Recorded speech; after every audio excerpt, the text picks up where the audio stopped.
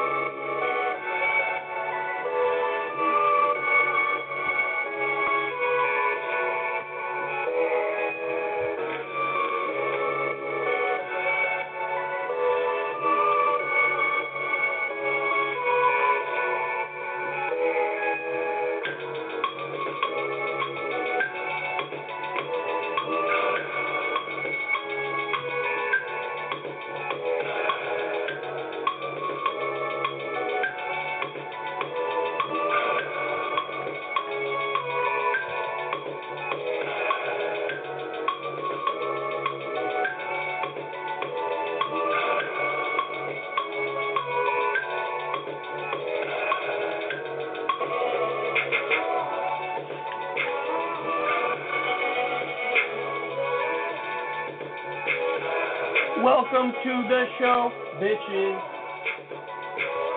Hello. All right, so the fun begins.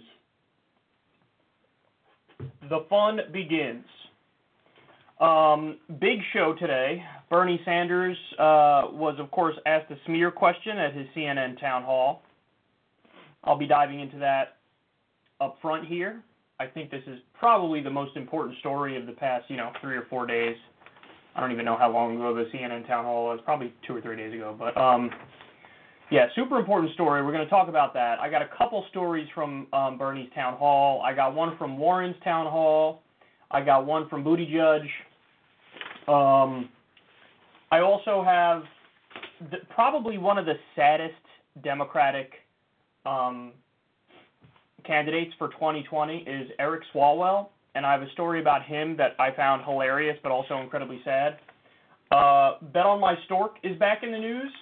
He's done doing the progressive tap dance. He basically made it crystal clear that he's now pivoting from feigning being anti-establishment to embracing the establishment, and the moves that he's taken on that front are actually quite bold, where it is like the biggest signal ever.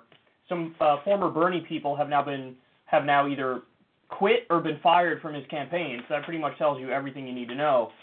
And then Josh Rogan from the Washington Post has an amazing story about the U.S. and our goals in Iran. So you don't want to miss any of today's show. Like I said, we got a jam-packed show and a lot of really interesting stories. And some stuff where, my own audience might say, I disagree with you, Kyle. All right, well, fair enough. Let's dive into all of it, and let's figure it out. So we're going to start with Bernie Sanders and his town hall, the biggest moment, which of course got the most headlines. Let's do it. So Bernie Sanders did a CNN town hall, and I don't think it's too out of line here for me to say it was worse than Fox News town hall. Like the Fox News town hall, I think it was in Pennsylvania in like a factory town, and so the people in the audience were primarily from Pennsylvania, from a factory town. And they had really important questions that directly affected their lives. It was about policy. The only times the Fox host interjected was for them to ask stupid questions, but it was the stupid softballs down the center of the plate, of like, how are you going to pay for it, and stuff like that. And it was Bernie ran shit. Well, CNN, they're the wolf in sheep's clothing. And they did this was all young people asking the questions, which originally I thought, well, that'll be great because polls show young people are overwhelmingly on the left, and they get a lot of their information online, and they're much more educated on these topics. No offense to, the older generations, but it was all Harvard students. And Jeff Stein of the Washington Post tweeted something I thought was super interesting. Apparently, even though young people overwhelmingly went for Bernie Sanders, at Harvard specifically, it was 2-1 for Hillary over Bernie in the primary. Now, why is that? Well, there's I guess multiple different ways you could look at it, but there's a class analysis there that is probably most important, which is most of the kids are from higher income families if they went to Harvard, and therefore that not by definition turns you against more radical politics, but it certainly influences your worldview, particularly when you're younger. If you come from a family with means, you're much more likely to think the status quo is fair and makes sense than if you come from a background where you're working people who are struggling to pay the bills, who live paycheck to paycheck. You have a much different view on these things. And generally speaking, of course, there's exceptions, no doubt about that. But these questions, some of them were just I'm totally cool with tough but fair questions. If I ever interviewed Bernie, I'd of course bring up his BDS position, which I don't agree with. But these were tough, and many of them were just smears. The questions were set up in a way where there is no winning. You can't answer it properly because the trick is in the framing of the question. So without further ado, let's get to the biggest issue of the night. He was asked about his position on voting rights for felons. But look at the framing of the question. Then we're going to watch his answer, and then, I'll come back and break it down. And I have a pretty strong critique here. Perhaps my analysis is quite different from other left-wing hosts who seem to overwhelmingly, be siding with Bernie, almost in a duh kind of way. My analysis is quite different. So let's take a look, and then we'll discuss.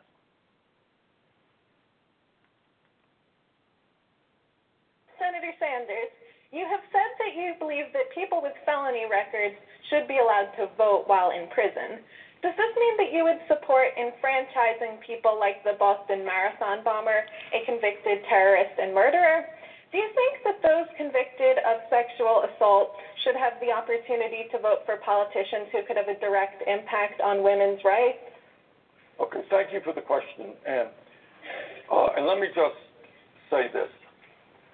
What our campaign is about, and what I believe, is creating a vibrant democracy. Today, as you may know, we have one of the lowest voter turnouts of any major country on earth. I want to see us have one of the highest voter turnouts. And by the way, what we're seeing is more young people getting involved in the political process, but not enough.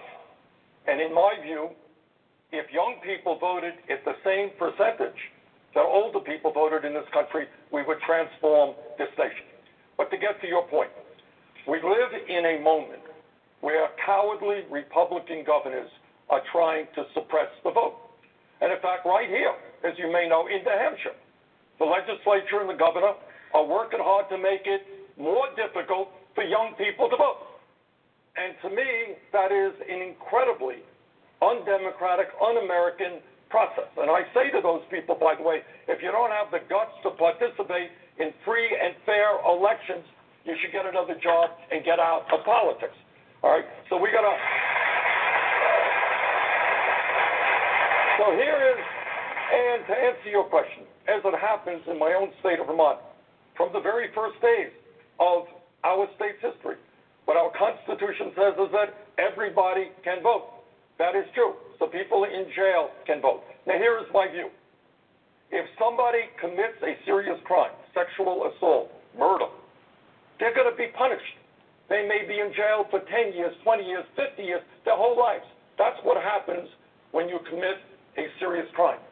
But I think the right to vote is inherent to our democracy. Yes, even for terrible people. Because once you start chipping away, you say, well, that guy committed a terrible crime. Not going to let him vote. Well, that person did that. Not going to let that person vote. You're running down a slippery slope. So I believe People who commit crimes, they pay the price. When they get out of jail, I believe they certainly should have the right to vote. But I do believe that even if they are in jail, they're paying their price to society, but that should not take away their inherent American right to participate in our democracy. Applause for the answer. My follow-up question goes to this being like you're writing an opposition ad against you by saying you think the Boston Marathon bomber should vote not after he pays his debt to society, but while he's in jail. You sure about that? Well, Chris, I think I have written many 30-second opposition ads throughout my life. This will be just another one. But I do believe, look, this is what I believe. Do you believe in democracy? Do you believe that every single American 18 years of age or older who's an American citizen has the right to vote? Once you start chipping away at that, believe me, that's what our Republican governors all over this country are doing. They come up with all kinds of excuses why people of color, young people, poor people can't vote. And I will do everything I can to resist it. This is a democracy. We've got to expand that democracy. And I believe every single person does have the right to vote. Okay, now, if you're somebody who already is inclined to agree with Bernie Sanders, you're already on Team Bernie, you're already a leftist, you might hear that and go, yeah, hell yeah, you go get him, Bernie. Like, I like that. He told it like it is, and he's laying out a position that certainly in my lifetime I've never heard a politician make the case for something like this. But what I want all these people to understand, and it's pretty much all of my left-wing commentator colleagues and most of my audience, because I did a poll on this, and I think it was 53% that agreed with Bernie. What you need to understand is there are two separate things at play here. One of them is what's the answer that appeals to the majority of the American people, and the other thing is, like, what's the answer that you prefer? Now, on probably over 90% of the issues, those things coincide. So when Bernie goes on and on about Medicare for all and how we need it, when Bernie goes on about a living wage, when Bernie goes on about ending our horrific trade deals and having fair trade instead of just free trade, those are all positions, raising taxes on the rich, so on and so forth. Those are all positions that the overwhelming majority of the American people agree with him, and you happen to agree with them. As somebody who I have to try my hardest to do this too, because everybody knows I'm massively on Team Bernie, but I always have to try my best to be objective here and take out my own bias. And, when I do that and I listen to what he said there, this is an area where there's just not alignment between what the majority of the American people believe and what Bernie Sanders is saying. Now, I have numbers to back this up. So according to a Huffington Post YouGov poll from pretty recently, 63% of the public says that individuals who've committed a felony should have their right to vote, but only once they're out of prison and serving their sentence. So they're in favor of restoring felons' voting rights, not necessarily having felons vote even when they're in prison. And only 20% disagree with that. So, the people who want, hey, we're going to take away your voting rights when you're in prison, and then also when you're out, you still don't have the right to vote after you've served your debt to society, that's a super unpopular position. So the furthest right-wing position of you commit a crime, you can never vote again, basically. Only 20% of the American people agree with that position. However, 24% of the American people think that people in prison for a felony should be able to vote while they're in prison. So basically 75% of the American people disagree with Bernie Sanders here. And you have to understand something, guys. We're not playing checkers anymore, okay? Bernie Sanders is the front runner. And since Bernie Sanders is the front runner, those establishment fangs are coming out for him. And I have to say, this was a clever move here, because what would you do if Bernie Sanders is the front runner by a mile and all of your attacks against him, if you're a centrist, if you're an establishment person, all of your attacks against him fall flat, and even make his base even stronger in support of him, and even make regular folks who aren't even necessarily in his base go, I don't think that's quite fair what you're doing to him. How do you take him down in that situation? That's hard. Maybe there's no way to take him down. No, they came up with a brilliant idea. And that brilliant idea is our attacks fall flat on him. Why not effectively make him attack himself by forcing him to focus on and pontificate on the handful of issues, the very few number of issues where the American people actually totally disagree with him and he's out of the mainstream. So this is why, for example, and the very next question was about this, reparations has been brought up 1,000 times for Bernie Sanders. Because the question is framed so it's a lose-lose for Bernie. If he comes out against reparations, then, there's a strong contingent of the black vote that goes, like, fuck you, basically. I don't like that answer. But if he comes out for reparations, then the polls show the overwhelming majority of Americans go, I don't agree with you on that one, Bernie. So it's a lose-lose. Either risk losing part of the, a very important part of the Democratic base by coming out against it, or risk losing the overwhelming majority of the American people by coming out for it. So there's a reason why they keep bringing it up, because it's almost like a checkmate from the jump. No matter what he says, it's not going to help him. This is another one of those issues. And 90% of the time, his bluntness and his straightforwardness helps him, in my opinion. His ability to be honest and just tell you exactly what he thinks helps him in most situations. Because in most situations, the American people already agree. This is one of those rare instances where his honesty actually hurt him. So every mainstream media outlet, again, regardless of what you think about his answer, you might love his answer. Every single mainstream media outlet had the headline, Bernie Sanders wants Boston Marathon bomber to be able to vote. Every single outlet, every single one. It was the number one story coming out of his town hall. So, and again, you go back and you listen to his answer, sure, he's thoughtful about it, but that is ultimately what he ends up saying. He ends up walking right into the trap and giving them exactly what they want. Now, again, you might say, hey, fuck that, man. He's got to stand on principle, and this is an issue where he can stand on principle, and good for him for being Bernie Sanders and being so forward-thinking that he's willing to say something like this. But my response to you is, again, we're not playing checkers anymore, bitch. You want to win the election, or do you not want to win the election? So I think he needs his team needs to coach him much better for issues like this, because as soon as we get out of the areas where people already agree with him, I think you're delusional if you think, hey, maybe this helped him, or maybe this didn't hurt him. I definitely think this hurt him. You cannot casually take a position like this on an issue where 75% of the American people disagree without a giant concerted effort to make the argument. And no disrespect to my fellow lefties, but a lot of the responses I've seen to this were just so flippant in the sense that you're dating yourself. Like, you're dating yourself by just kind of being like, well, obviously Bernie's right. Whoa. No. It's not obvious if 75% of the American people disagree. That's not obvious at all. Again, you might be right. Bernie might be right. But it's not obvious. Stop pretending like it. I saw one person said something like, how is this even hard? How is this even hard? What? Of course it's hard. 75% of the American people disagree with you. You can't just go deeper in our bubble and date ourselves more and be like, well, if you disagree, you're like, what's wrong with you? No, because, okay, so how would I respond? Because that's really what I think where the meat of the conversation is. Because I can sit here and criticize all day and say, oh, I think this hurt him. Oh, the polls show the American people are against him. But I have to have answers. I can't just critique. I got to build up. I got to help. I got to say, hey, this is the right way to respond.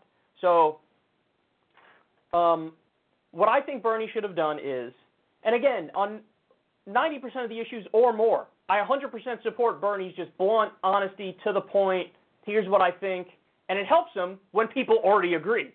But on this one, I basically would have called a spade, and when they asked the question, I would have said, that's a ridiculous question. The first thing I would have done is basically delegitimize the question. You want to know why I would have done that? Because it's an illegitimate question. It's a dumb question. The whole point of the question was a trick. It's a trap. Like the whole thing. The whole thing. So call a spade a spade. Don't act like, as if that's something like Bernie or lefties are sitting home like, oh, my heart bleeds for the Boston Marathon bomber because he's not able to vote. Nobody's sitting at home and thinking that.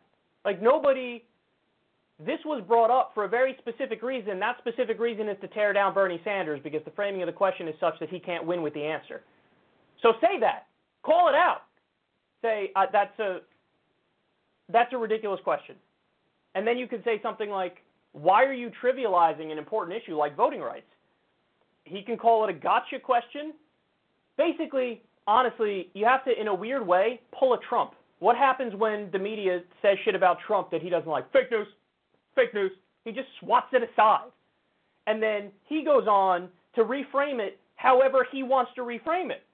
So how would you do that in this instance? You do the functional equivalent of fake news.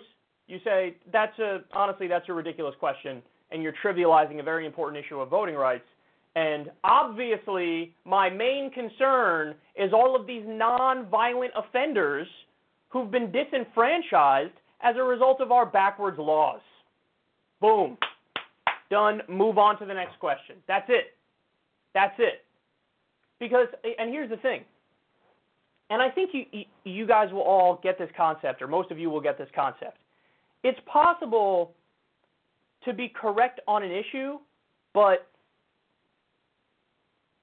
being so unpalatable in how you present it that it actually hurts you. And a good example of this is, I think it was Michael Dukakis in the elections, back, I don't even know how long ago it was now. I think I wasn't even born yet when these elections happened. He was asked, and again, smear question. He was the Democratic nominee running for president, and then he was asked in a debate, what if your wife, Kitty Dukakis, was raped and murdered? Would you support the death penalty for the person who did it? And his response was horrible. His response was basically like, well, no, I don't support the death penalty, and the numbers show that it indeed is not a deterrent. And everybody looked at him and they said, fuck you. Fuck you. Like you're kind of, you're such an ideologue and a robot that now you have no human empathy, and you weren't able to say the thing that everybody was thinking when that question was asked, which is like, well, first and foremost, would I want to have that guy killed if he raped and killed my wife? Hell yeah, I'd want to have him raped and killed. Absolutely, I'd want to have him raped and killed. But that's not the issue. The issue is the fact that when it comes to the death penalty, at least 4% of the time, we kill the wrong people. So we cannot have a system in place that murders innocent people. That's what this issue is really about. That's how you answer that question. But Bernie, since he's an ideologue, and I mean that in a positive sense, not a negative sense in the case of Bernie, he actually believes in what he's talking about, and he's willing to make the case no matter what. Every now and then, you're going to walk through a minefield, and you're going to step on a mine. And that's what happened here. And because everybody, so the answer I gave, I think, is a better answer for Bernie to give, kind of sidestep it and obfuscate a little bit. And you can obfuscate when it's a shitty question. You're allowed to do that. If the question is a smear question, you're allowed to do that, 100%. But, fuck, what was the other point I was going to make? Shit, there was a good point there.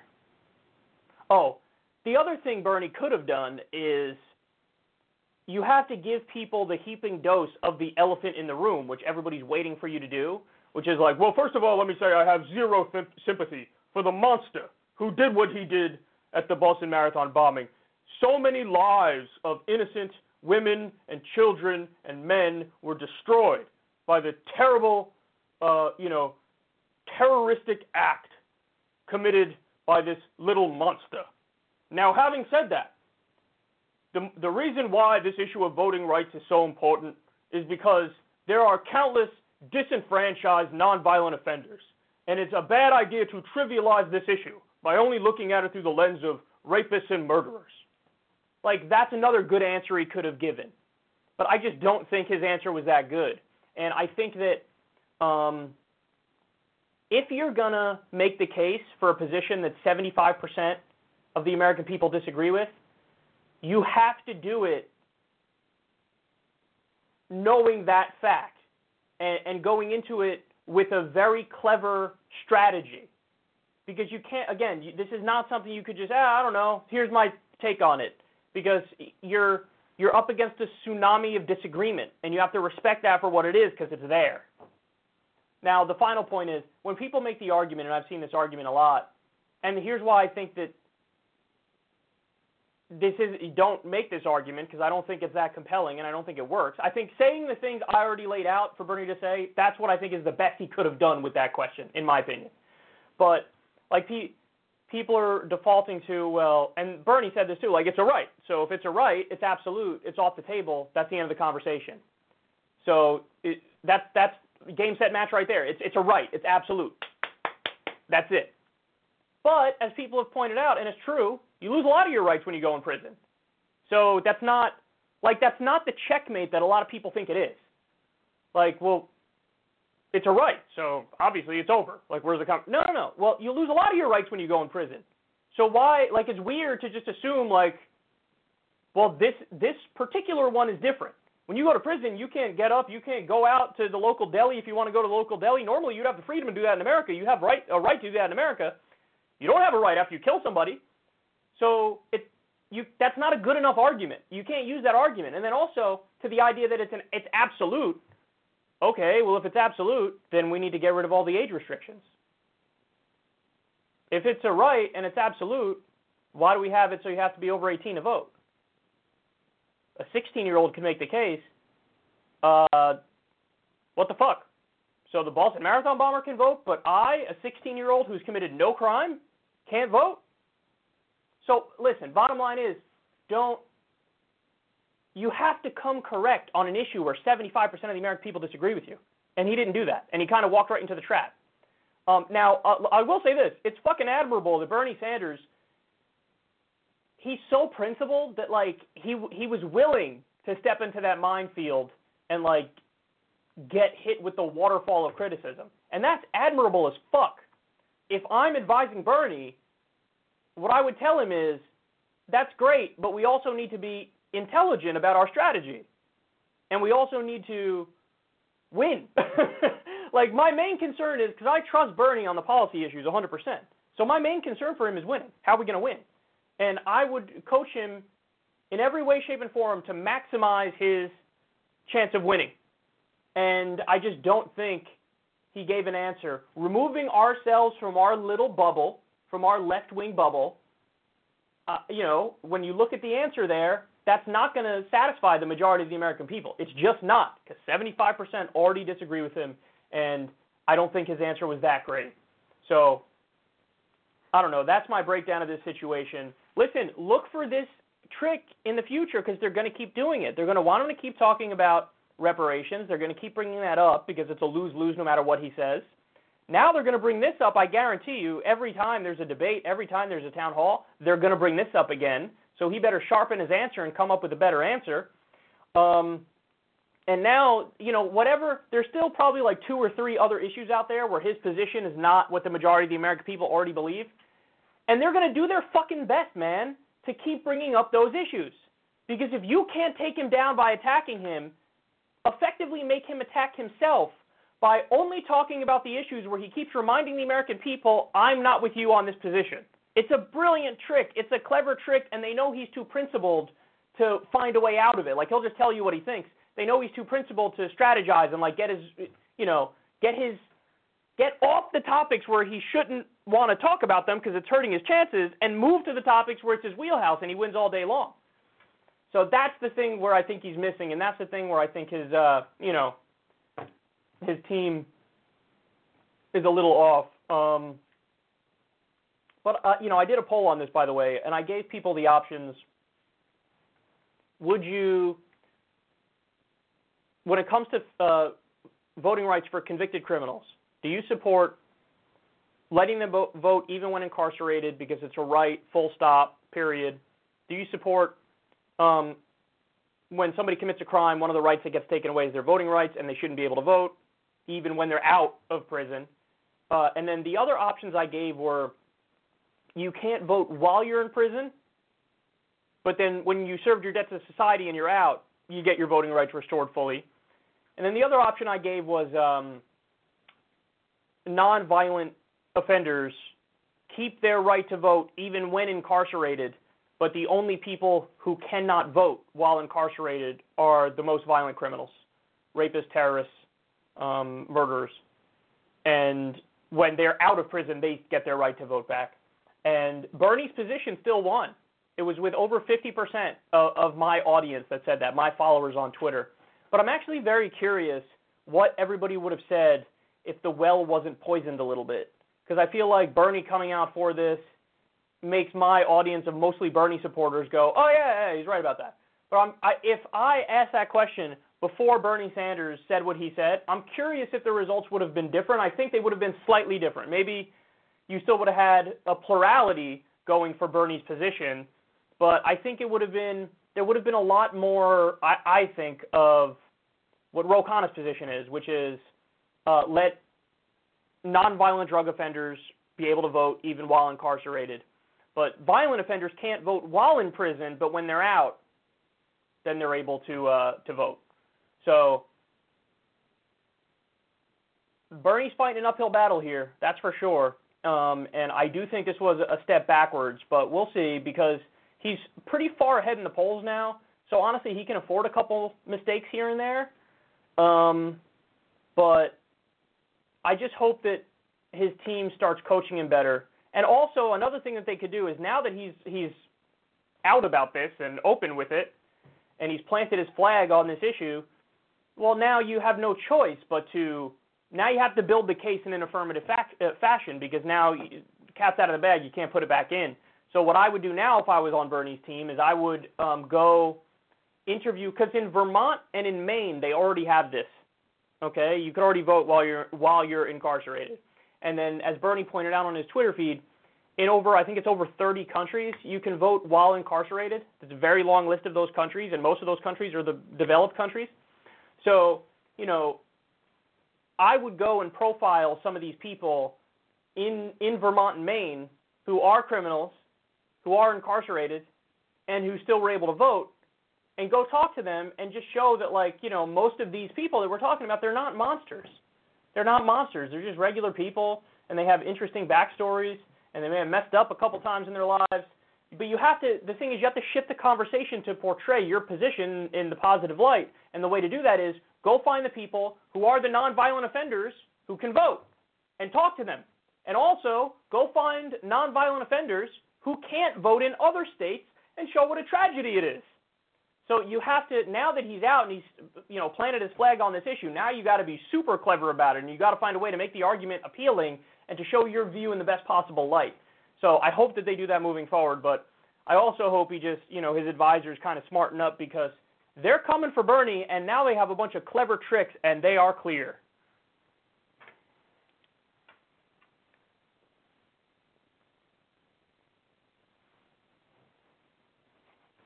Okay. Oh, let's go to another dumb question being asked to Bernie.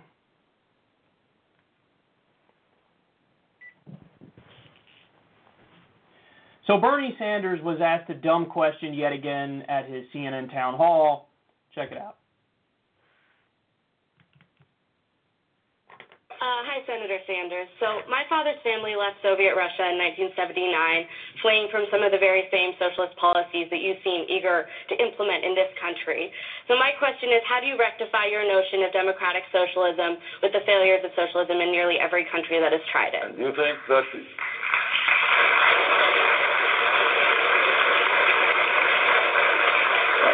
Thank you for asking that question. Is it your assumption that I supported or believe in authoritarian communism that existed in the Soviet Union? I don't. I never have, and I opposed it. I believe in a vigorous democracy. But you have asked me the question about democratic socialism, fair question, and let me answer it. I happen to believe that in the United States, there is something fundamentally wrong when we have three families owning more wealth than the bottom half of American society. 160 million people. Something wrong when the top 1% owns more wealth than the bottom 92%. Something very wrong when 49% of all new income today is going to the top 1%. And something is equally wrong when we have a corrupt political system made even worse by this disastrous Citizens United Supreme Court decision, which allows billionaires to spend unlimited sums of money to elect candidates who represent the wealthy and the powerful. So answer number one to your question is a radical idea. Maybe not everybody agrees, but I happen to believe we should have a government that represents working families and not just the 1% and powerful corporations. All right, that's point number one.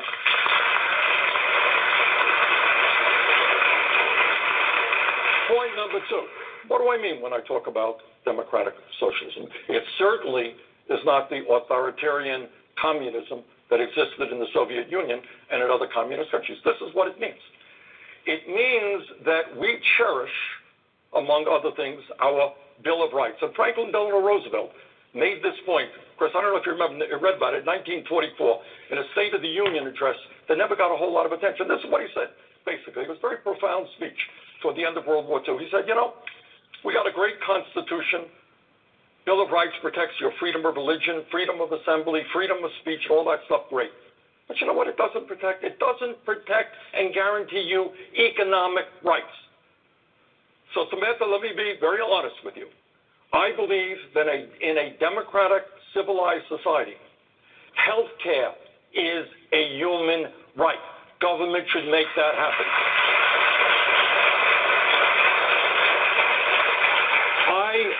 I believe that every young person in this country, regardless of his or her income, has the right to get all of the education they need.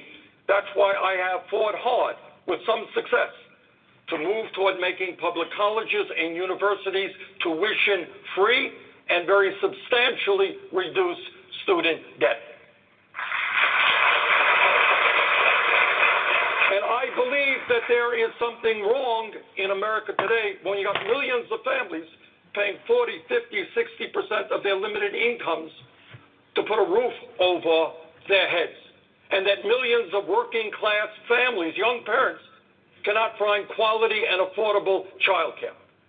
So I happen to believe that we have to address the issue of grotesque levels of income and wealth inequality, very, very rich getting much richer, middle class struggling, 40 million people living in poverty. And what democratic socialism means to me is we expand Medicare, we provide educational opportunity to all Americans, we rebuild our crumbling infrastructure. In other words, government serves the needs of all people rather than just wealthy campaign contributors. That's what that means to me. Okay, so the person who asked that question is part of the Harvard Centrist Society, and who I didn't even know that existed until this happened. And the Harvard Centrist Society on Twitter sent something out when she asked this question. This is like the VP of Harvard Centrist Society, and they were saying, "What a wonderful question," and they got ratioed to high heaven, son. It was just like everybody on Twitter was just like, "Fuck you." See, here's the thing, man. Your mom and dad lied to you when they said there's no such thing as a stupid question. Of course there's such thing as a stupid question. It's relatively obvious that there's such thing as a stupid question. And you just heard one right there. So she basically frames the question by saying, Senator Sanders, my father fled the Soviet Union. Why do you want to make America the Soviet Union? He's been on the record for the past, 10 years, crystal clear, saying, okay, I don't favor that.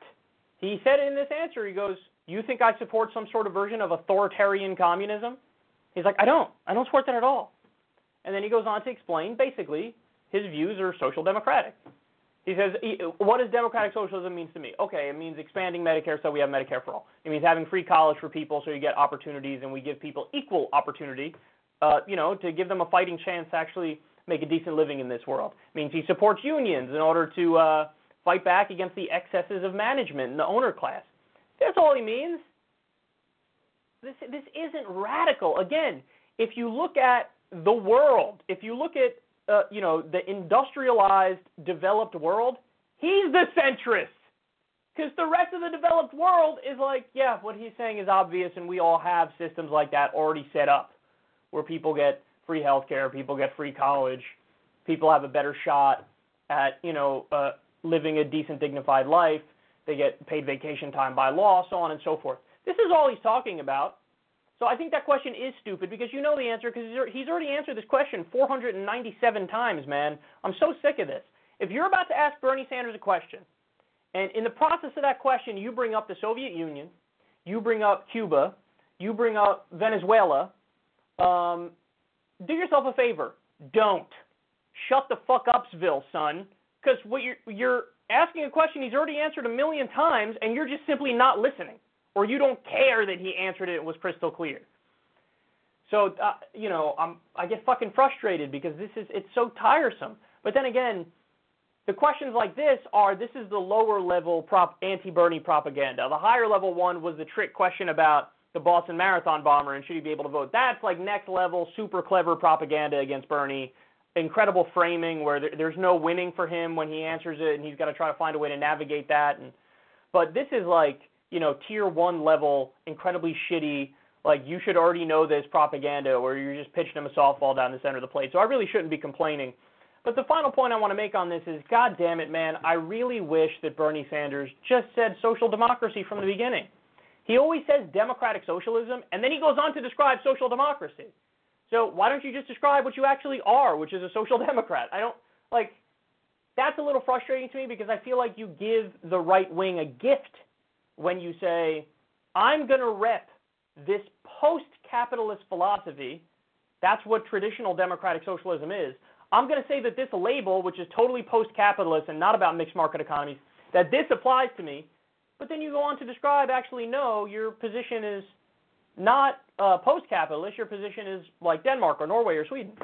So I don't. Why would you? It's like, why did you give them a gift and then in your clarification you go on to explain like, no, I'm not that. So why didn't you just say social democracy from the beginning? And my guess is either he doesn't really know that there's actually pretty big difference when you look at the definition of social democracy versus democratic socialism, or in his heart of hearts he really is a democratic socialist, but he knows we're never going to get there, so, that's to drag the Overton window further to the left, but really the compromise position would then become social democracy. So I don't know what it is, but I just wish that, because Bernie's done this, AOC has done this, others have done this, they love to proclaim, I'm a democratic socialist, but then when they describe what they mean, they just mean social democracy. Democratic socialism, the traditional definition, is a post-capitalist philosophy. Go ask anybody in DSA, they'll tell you. But social democracy is not a post-capitalist philosophy. It's basically as far left as you can possibly go while still having elements of capitalism in your system. That's what social democracy is.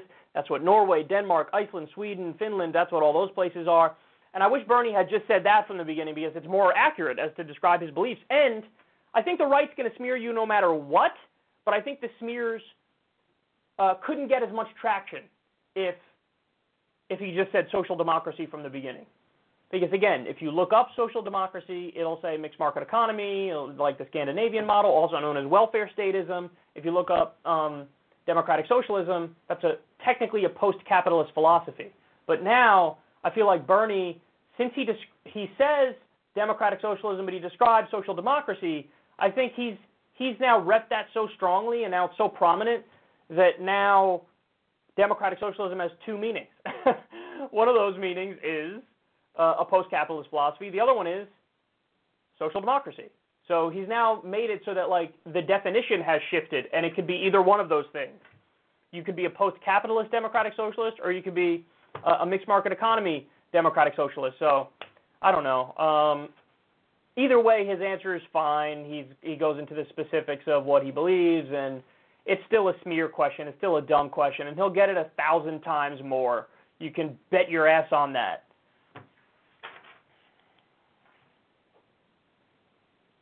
Okay, next. Let's go to Elizabeth Warren. This segment's a little bit long, but I feel like it's necessary. It's important.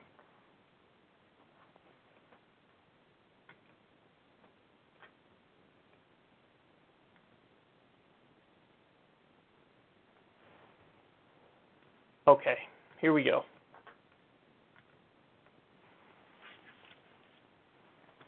So Elizabeth Warren did a CNN town hall. Now, in many parts of the town hall, I think she did a good job. I love her idea of a wealth tax. She's been talking about that quite a bit. They polled that now. It has the support of the overwhelming majority of the American people. And I don't think Bernie has come out in favor of a wealth tax. He favors other kinds of taxes on the wealthy, but not in particular a wealth tax. I think he's more in the camp of just raising the top marginal income tax rate. I'm warming to the idea of Elizabeth Warren's wealth tax because it's almost undodgeable the way it's set up. So that's a massive positive. And, of course, it only applies to the richest of the richest of the rich, which is also a massive positive. So she had her moments, which were wonderful, whether it's the wealth tax, whether it's her new plan that she just rolled out, which is basically a student loan debt cancellation program, which is glorious. You know, that's something that all the candidates should be supporting. So she has her upsides, for sure. Now, her downsides, you guys know them. We've spoken about them at length. She has a giant blind spot on foreign policy. She voted for Donald Trump's horrendous, disastrous, bloated, monstrous military budget. That's basically unforgivable, I'd say. She's also willing to play politics for perceived political gain. That's why she didn't endorse Bernie in 2016. So, and also she's been waffling on Medicare for All recently, which also is kind of unforgivable in my opinion. She likes to do this talking point where she equates all the Democratic proposals as if they're all the same. And it's like, no, they're not even close to all the same. All of the Democratic proposals, except the Medicare for All proposals, are literally just gifts to the insurance industry to let them know, hey, I'm still going to let you exist and get rich off of people's misery. So when she equates public option or Medicare expansion and says, like, this core is the same, that's what she says. The core is the same and we're all trying to get to the same place. No. So she shines on regulatory policy and tax policy, and then she's weaker in other areas. Now, having said all that, I'm going to play for you a clip here which really got under my skin during her town hall. This is her pontificating on the issue of impeachment. Let's listen, and then we'll break it down.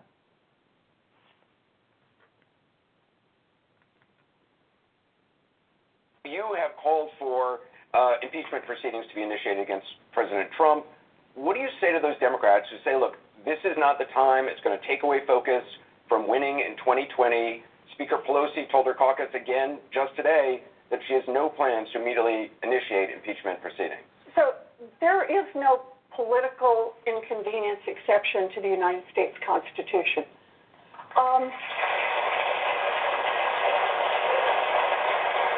This one is, if I can, I want to take a little time on this because I think this is really important. Last Thursday, I've been to South Carolina. This was all about climate change. That's where I was, South Carolina, coastal communities that were protesting offshore drilling. I then came to Colorado, the biggest drought in 1,200 years, and then to Utah, where they had one of the worst wildfire seasons in a generation. And I'm on an airplane coming back, and the Mueller report drops. And so I start reading it on the airplane. I read it on through the evening. I read it into the wee hours of the morning. And when I get to the end, three things just jump off the page. I don't care if you're a Democrat or Republican, an independent, a libertarian, a vegetarian. Three things just totally jump off the page. The first is that a hostile foreign government attacked our 2016 election in order to help Donald Trump. The evidence is just there. Read it, footnote after footnote, page after page documentation. Part two, Donald Trump welcomed that help. So on the first one about what they did, understand, this was a sophisticated attack. They attacked part of the voting system. That's going to be an ongoing federal investigation. They hacked into more than 50 computers at the DNC, the DCCC, a very serious attack. And Donald Trump welcoming it, in the Mueller report, just read it. he gets off the phone from an unnamed caller and looks up and says to the other person in the phone, there are more leaks coming. The idea that he was welcoming what was happening from the Russian government, and by the summer of 2016, the report documents that by that point, the Trump campaign actually had a worked out formal process for dealing with the leaks that were coming in from the Russians. So that's part two. Part three is when the federal government starts to investigate part one and part two. Donald Trump took repeated steps aggressively to try to halt the investigation, derail the investigation, push the investigation somewhere else, but otherwise keep that investigation from going forward and turning into a serious investigation about a hostile foreign government that attacked us and about his own personal interests. So here's how I see this. If any other human being in this country had done what's documented in the Mueller report, they would be arrested and put in jail. Obstruction of justice is a serious crime in this country.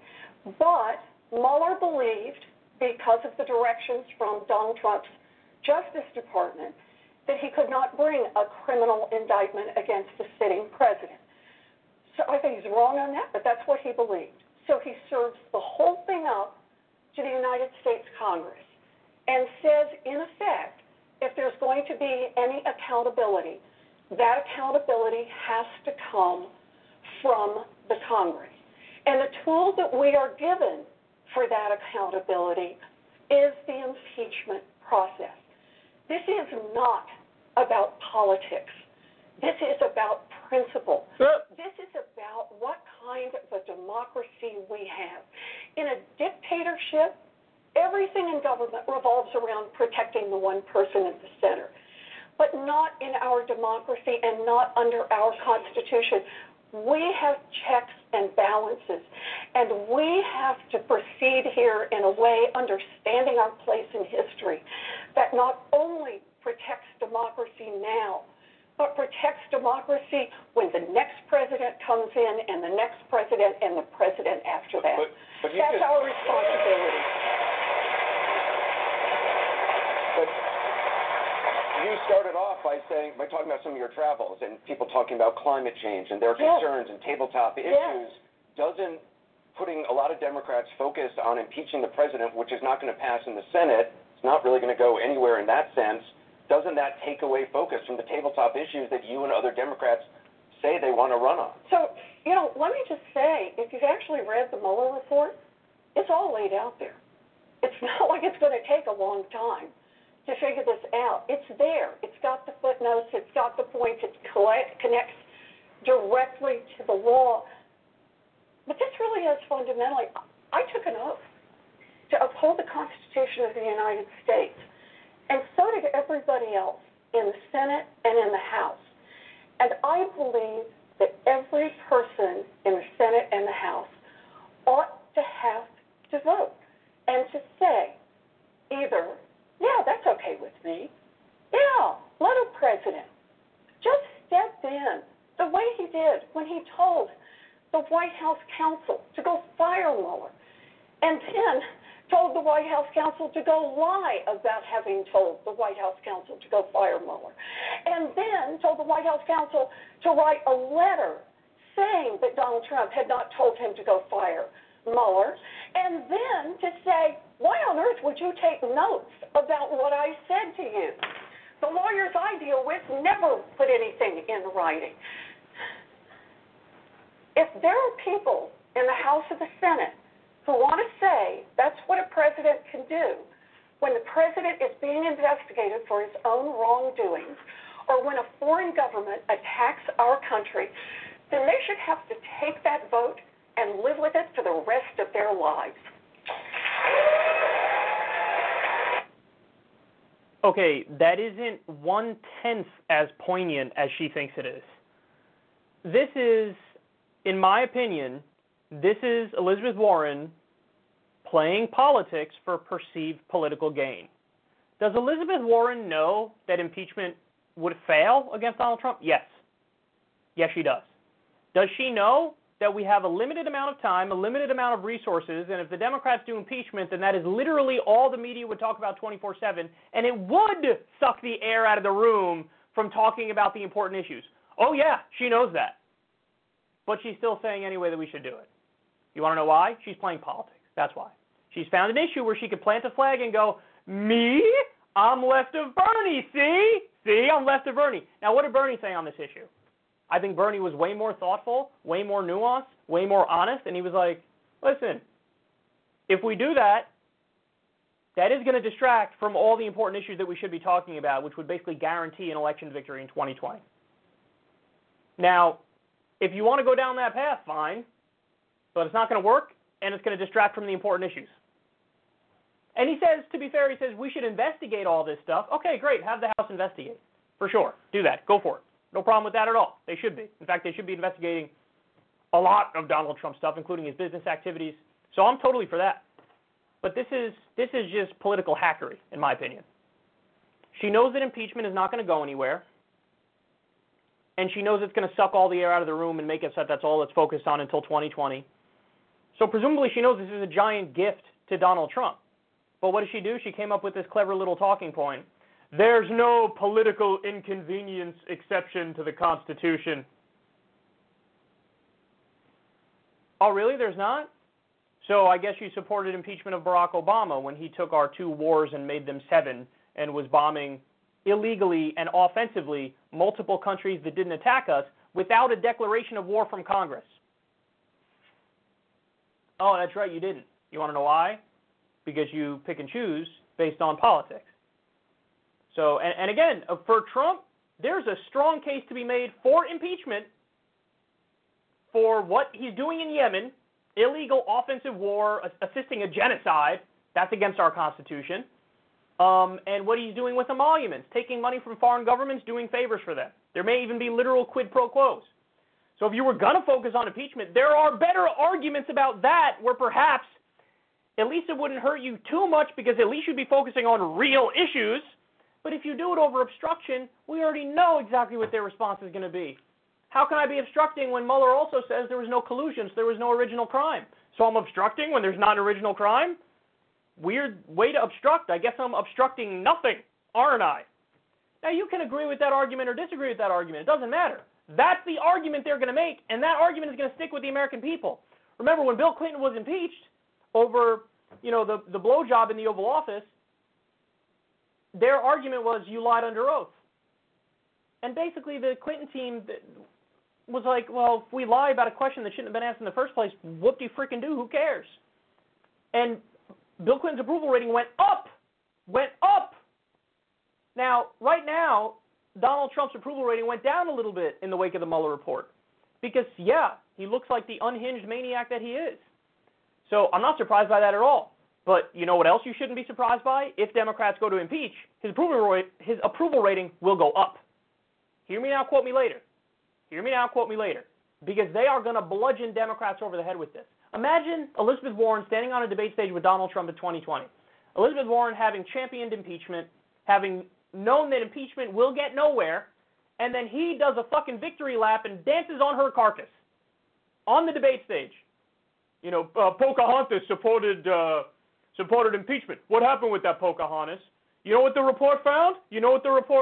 No collusion. But you wanted to impeach me over obstruction of a crime that didn't occur. Well, how'd that work out, Pocahontas? How'd that go? You're handing him a giant political gift, and I think you're smart enough to know that, but I think you don't care because I think you view this as an opportunity to make it look like you're out-lefting Bernie when you're not. Here's what I'm sick of, guys. If you're in favor of impeachment, fine. But stop pretending like there are not counter-arguments to your position and address the fucking counter-arguments.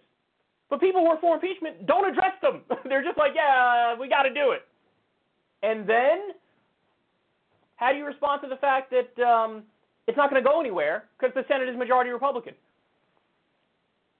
I mean, we got to do it. Okay, how do you respond to the fact that it will likely make Donald Trump's approval rating go up at a time when he's on the fucking ropes. All you got to do is hammer it with policy from now until the election, and you win. Well, how do you deal with the fact that the Mueller report, even though I think it shows obstruction, I think that's clear, but how do you, talk your way around the fact that it also says no evidence of collusion?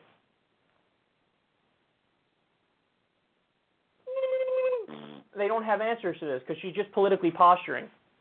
Now, I would just want to touch on a few of the other things she said there. She said, the Mueller report detailed a hostile foreign government attacked our 2016 election. That's how you're going to frame that? A hostile foreign government attacked our 2016 election. A hostile foreign government attacked our 2016 election. This reminds me of, who was it, Nadler, when he said, this is the equivalent of Pearl Harbor. What the fuck? You know what she's talking about? The less than $200,000 ad campaign, troll farm ad campaign that the Russian government allegedly spent on the 2016 election.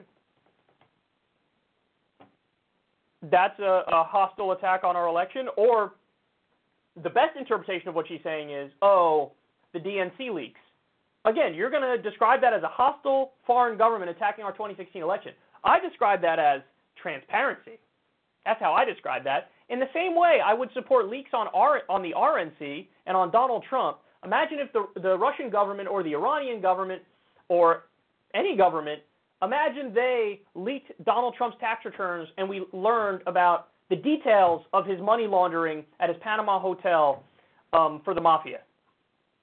Would you have Elizabeth Warren and all of Democratic media like MSNBC saying, good sir, I refuse to talk about this story because of the source. It was a hostile foreign government. No, they'd run with it all day. You want to know why? Because the substance of the leaks, that's what matters. And this is an issue where there should be transparency. So when we learn about Hillary Clinton saying there's intolerable bigotry against the rich in this country, when we learn about her saying I have public positions and private positions, when we learn about how the DNC was acting as a campaign arm of the Clinton campaign, and she had the last call on fucking press releases from the DNC, when we learn about all that, her getting Donna Brazile giving her the questions before debates, we should learn that. And for you to describe that as an attack of a hostile foreign government is honestly fucking disgusting, and it's basically a lie. That's what it is, because you're mischaracterizing it to the point of just totally obscuring what it really is.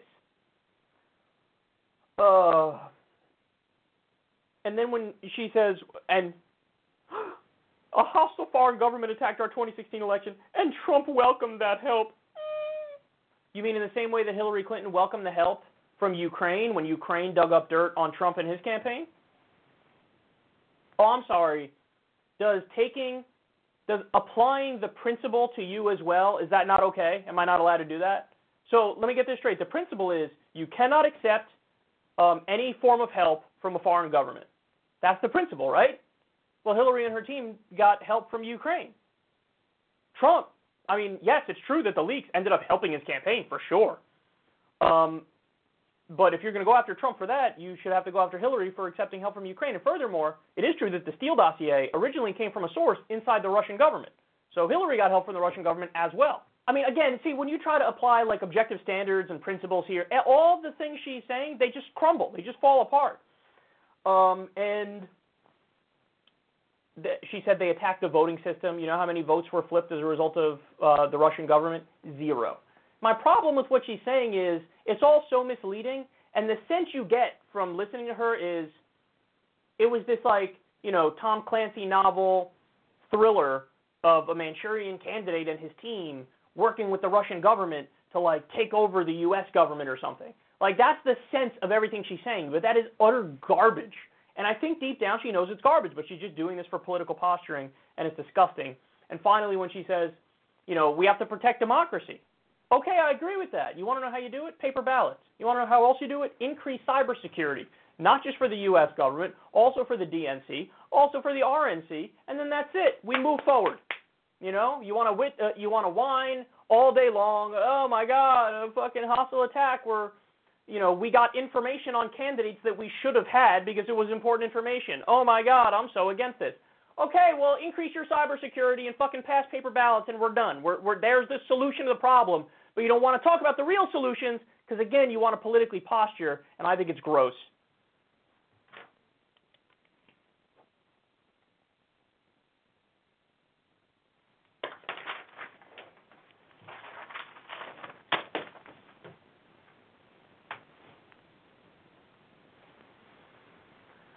Okay.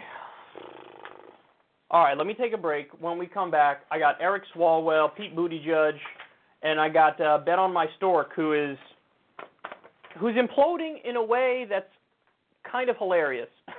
So stay right there. We'll be right back.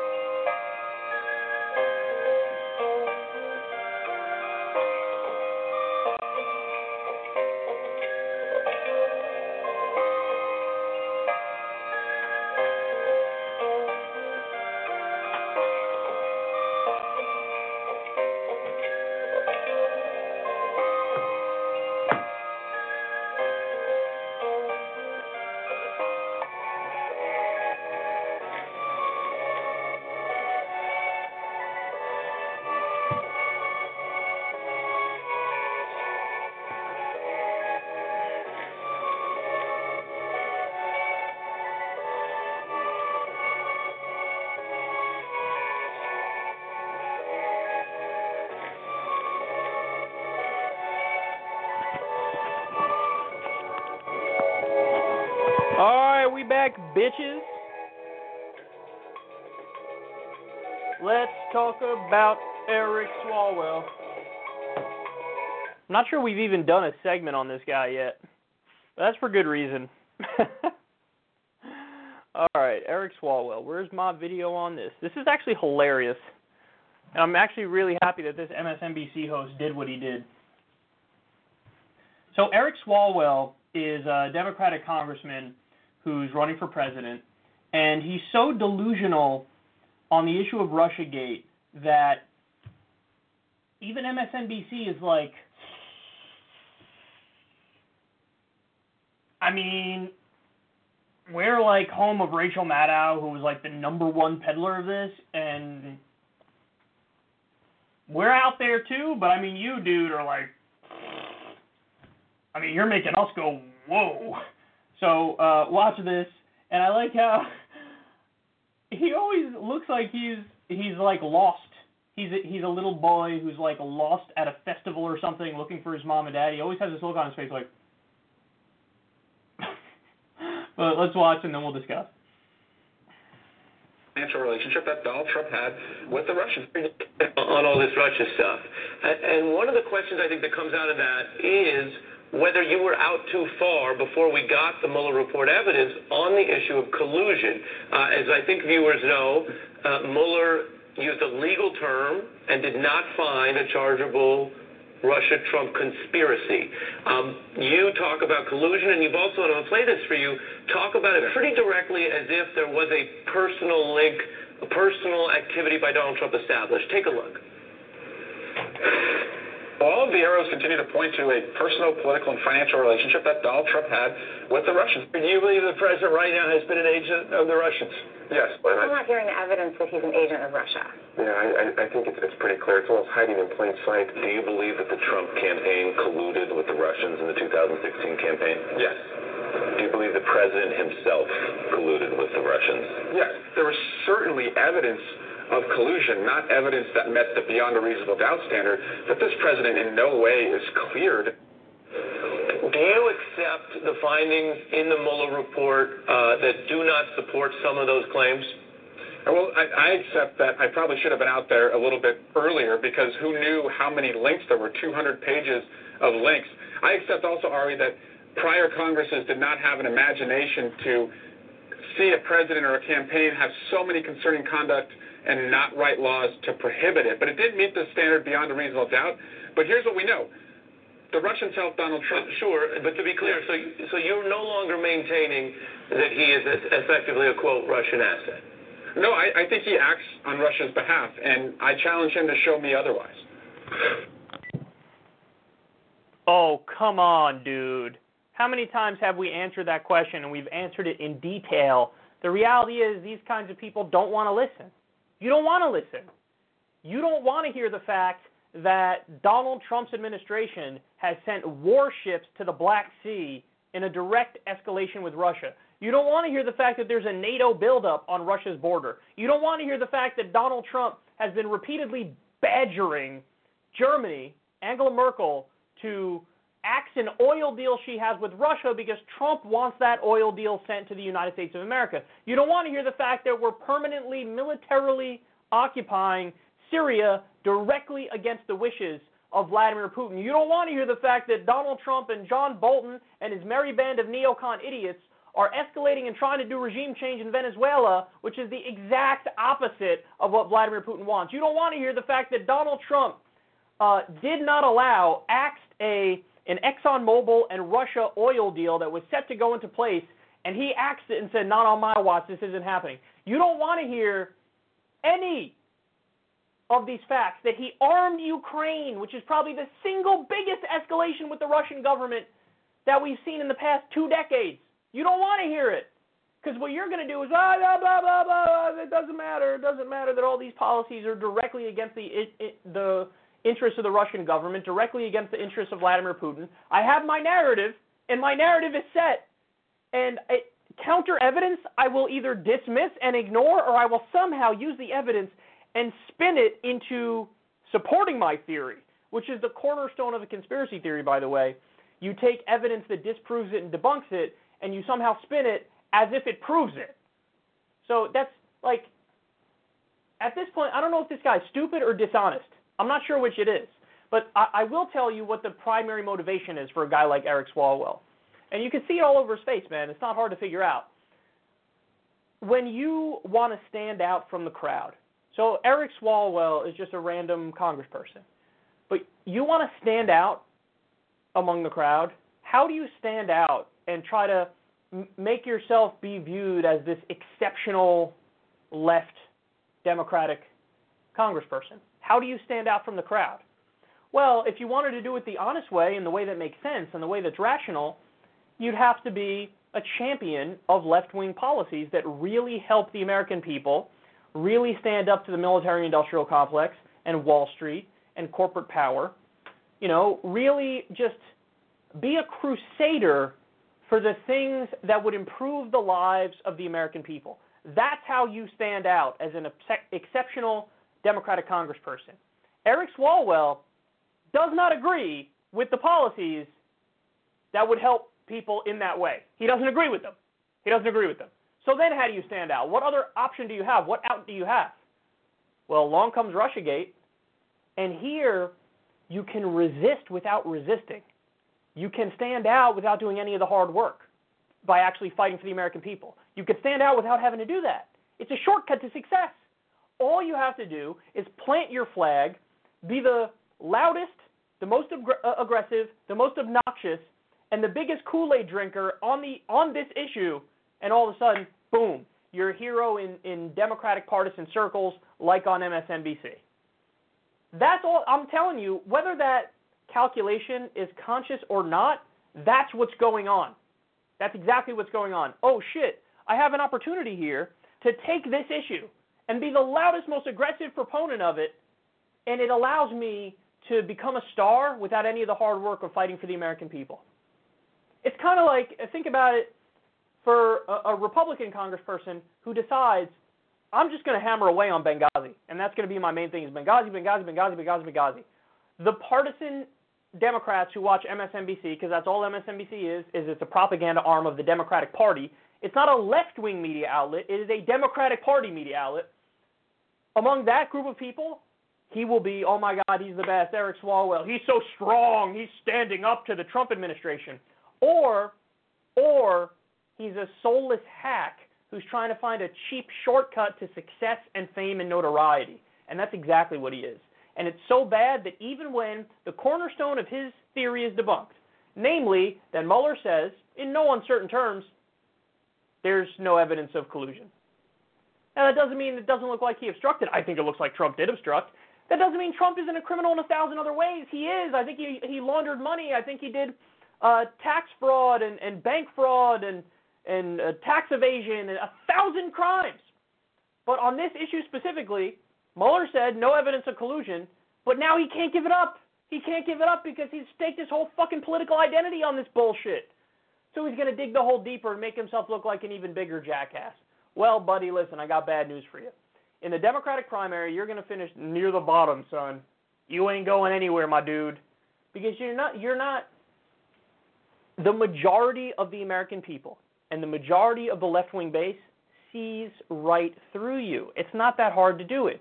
You're an empty suit. You're an empty suit with an empty face. I hope your mom and dad find you at the carnival.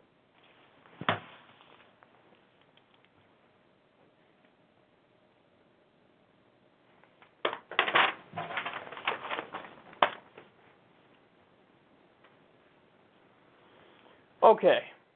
This next story is honestly one of my favorite of the day. I mean, you're going to like this one. It's a little wonky, but it's good.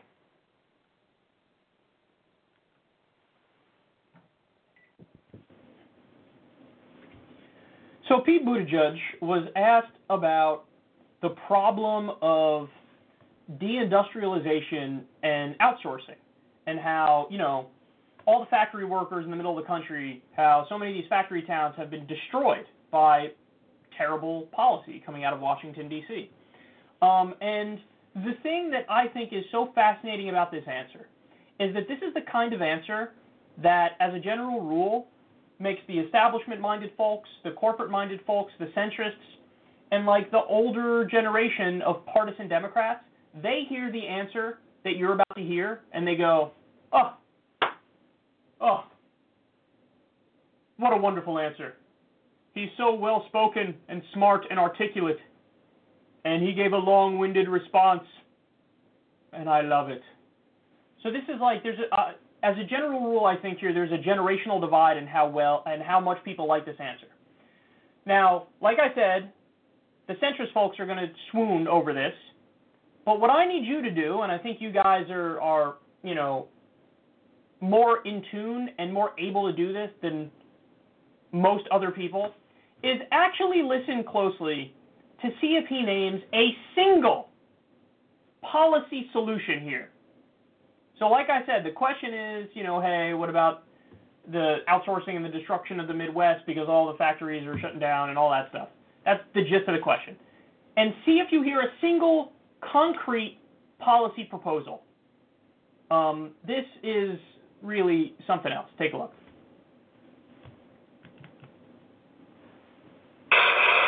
This is Christian Abney, a freshman at Harvard from your home state of Indiana. Christian. All right, where are you from? I'm from Kokomo, actually, nice. So pretty close to South Bend.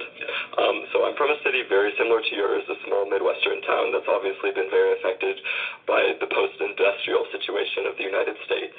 In a 2017 interview with David Axelrod, you noted that NAFTA resulted in irreplaceable job losses across the Midwest.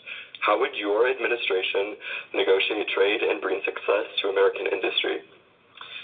Thanks for such a great question. As you know, this is close to my heart because it's close to my hometown. And, during the Chrysler partial shutdown and all the layoffs, Kokomo, what was happening in and around Howard County and Kokomo was an example of just how vulnerable our communities are in the industrial Midwest to policies and markets when it comes to manufacturing. So we need to find a way to make sure that trade actually works for us. There's no building a wall around the status quo. You can't put the horse back into the barn. It doesn't work that way. But what we do need to make sure of is that there are enough measures, including adjustment assistance, including making sure that we make whole in some way the people who are made worse off, that we're actually keeping the promise of trade. The promise that was made when I was growing up was that if we did these things, the rising tide would lift all boats, right? And we'd all be better off. And it turns out it didn't work that way. The rising tide rose. That part happened. It's just that a lot of the boats turned out to be anchored to the ocean floor.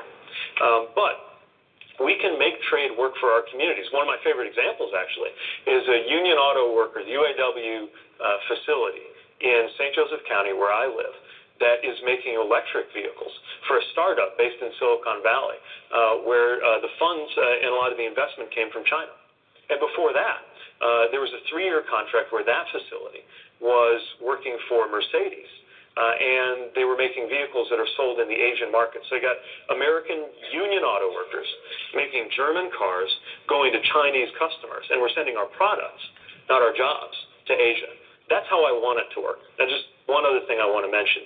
As much legitimate concern as there is about trade and making sure we have fair trade that works for us in communities like where you and I come from, we got to be honest about the fact that for every job in manufacturing that has been lost as a consequence of trade, there's several more that have been lost as a result of technology and automation. And that's not going to change. That facility I was telling you about making electric vehicles, even though they're planning to make something on the order of 30,000 to 50,000 cars, does it with hundreds of workers, not thousands or tens of thousands, the way it used to work in the Studebaker days when South Bend was an automotive center. That part's not going to change. So manufacturing can continue to grow stronger in this country, but it's going to be less and less labor intensive, less and less human beings on the floor per dollar of output. And that's why we need policies that can get ahead of the economic shifts to come and recognize that our generation's not going to be able to count, as our parents' generation often did, on the idea of a single relationship with a single employer or a couple employers across the course of your entire career. My dude, you just restated the problem. You didn't give a solution.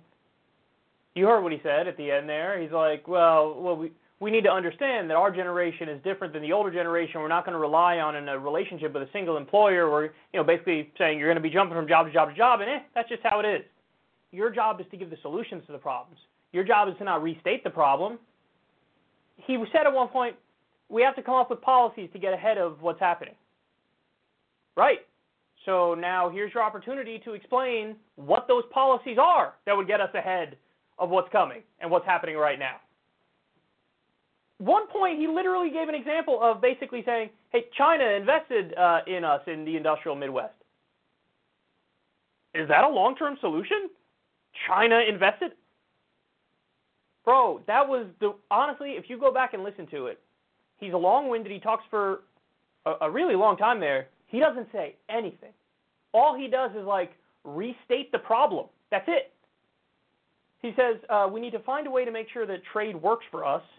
Right. Now, how? Tell me how you would do that. And he says, we need adjustment assistance, and we need, I don't know, is he talking about, I'm not sure what that means. Does that mean for Social Security we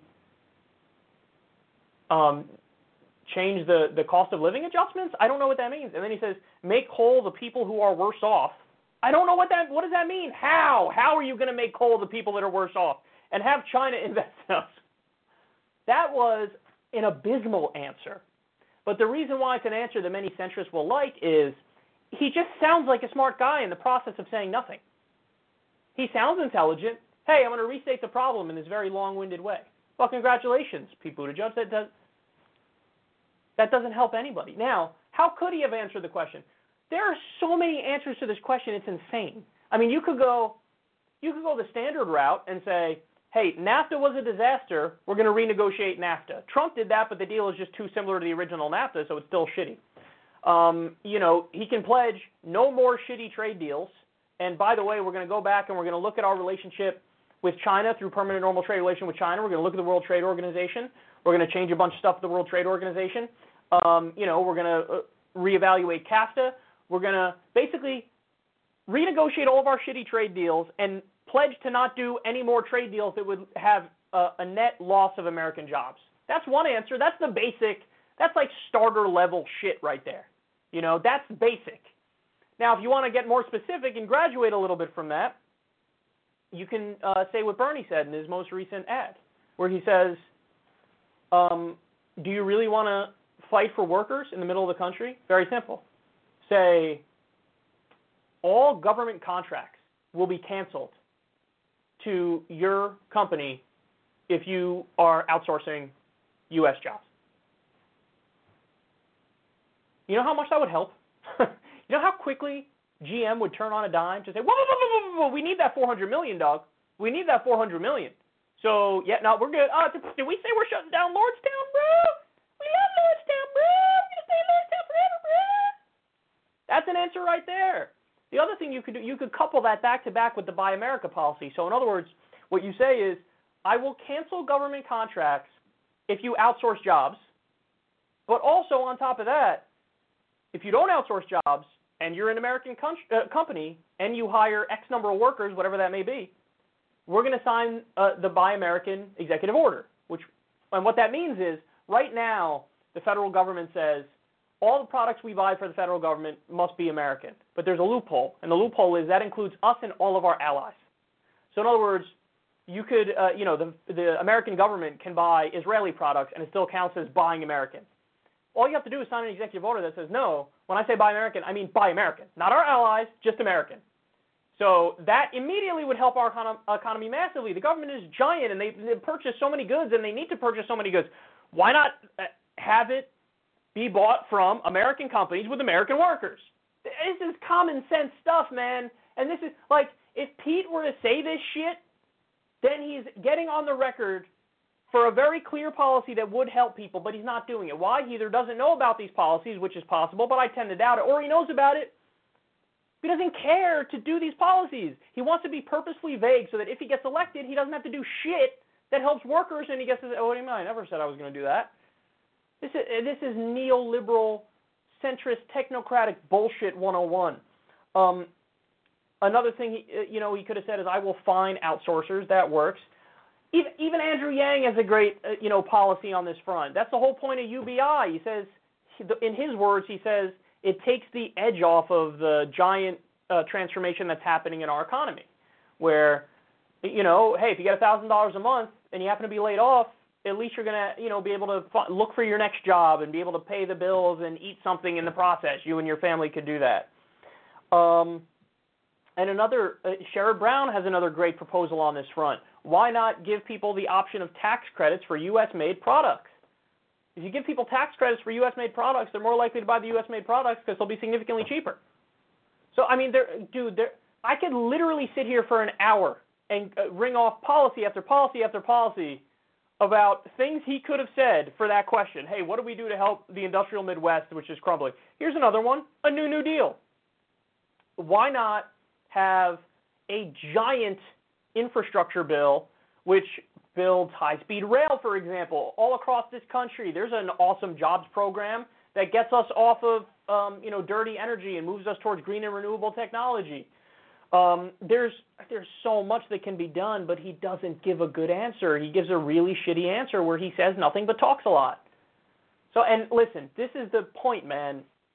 For us younger lefties, what Pete just did there is inexcusable. That's inexcusable. You don't get to do the bullshit 1990s thing where you say nothing but you talk a lot and everybody's supposed to go, oh, he's so smart, I'm going to vote for him. No. We want details, bitch. We want to know the specifics, dog. If you don't have the specifics, done. Go, leave, bye-bye. Not interested even in the slightest. So, empty suit, man. And by the way, final point, but how jealous is Bet on My Stork right now? Because Buttigieg came in there and just fucking all the wind right out of Bet on My Stork sales and goes to Buttigieg. Because he's doing Beto shtick. Like, I'm going to talk a lot and flail my arms, but I'm really not going to say much.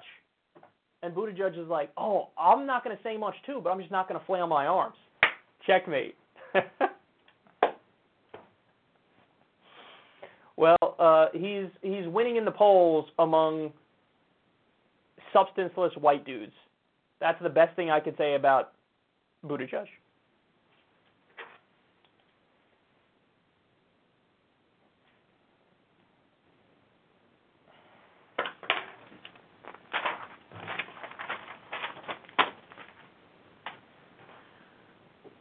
Oh, I fucked up, guys.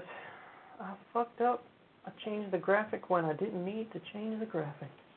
All right, I got one more on Mayor Pete. He goes after America's dad, Bernie Sanders. We will talk about this.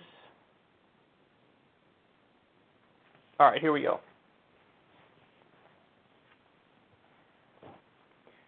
So Mayor Pete keeps shoving his foot in his mouth. We have another example of it right here. Take a look. Buttigieg says he doubts Sanders can win general election. Wrong. So I find this incredibly interesting that on the same day I saw this article, here's another article I saw. Look. Senator Bernie Sanders leads President Trump in hypothetical matchups in 3 states that were critical to the Republicans' victory in 2016, according to internal polling conducted by the Sanders team. The campaign released the data to reporters Monday, showing 52% of likely voters in Michigan inclined to back Sanders in the 2020 general election, in comparison to 41% for Trump. Wow. The statistics were similar in Wisconsin, where 52% of voters said they would back Sanders, while 42% said they would cast their ballot for Trump. In Pennsylvania, 51% of likely voters said they would support Sanders, while 43% would vote for Trump. So basically, he's crushing in the important swing states. Now, this is where some rather silly people chime in, and they go, whoa, how'd those polls work out in 2016? Yeah, except they weren't that far off, because Hillary Clinton won the popular vote by about 3 million, and the polls had her up, 3% or so, plus or minus 2 percentage points. So the polls in terms of the popular vote were actually spot on. But the reason why Trump won is the way that his support was dispersed throughout the country, it was in the exact right spots where, like those 70,000 votes in the Rust Belt got him over the edge. So he won the election. So it's not like that's not a good point when people say, what about those polls in 2016? Yeah, they weren't that far off. What was wrong was the pollsters who were incorrect in their predictions. And again, the crucial point is in those states where the votes mattered that much more because they were the important swing states, that's where Trump crushed. Now with Bernie, not only is he leading in the national polls over Trump by like 10 points, 12 points when you look at the numbers, which is way more than Hillary was leading over Trump, way more, but also specifically in the swing states that matter the most, he's crushing him. This is exactly what I told you guys. The hard part for Bernie Sanders is the primary. That's the hard part. Because Bernie Sanders, the last time around, he got crushed in New York, he got crushed in California, and he didn't do well in the South. But he did well everywhere else. So Bernie Sanders does particularly well in the exact states that you need to win a general election. Those are the states he does incredibly well in. Now this time around, listen, all you got to do is hang on in the South, pick off a few here or there, hang on in California, he can win, just the primary is the hard part. The general is easy peasy, dog. I'm telling you right now, Bernie Sanders will beat Donald Trump with over 300 electoral votes if, he makes it to the general election. I've been saying it like every show because it's true. So, Buttigieg has no idea what he's talking about. He's just clueless. What he's trying to do is, this is his shitty way.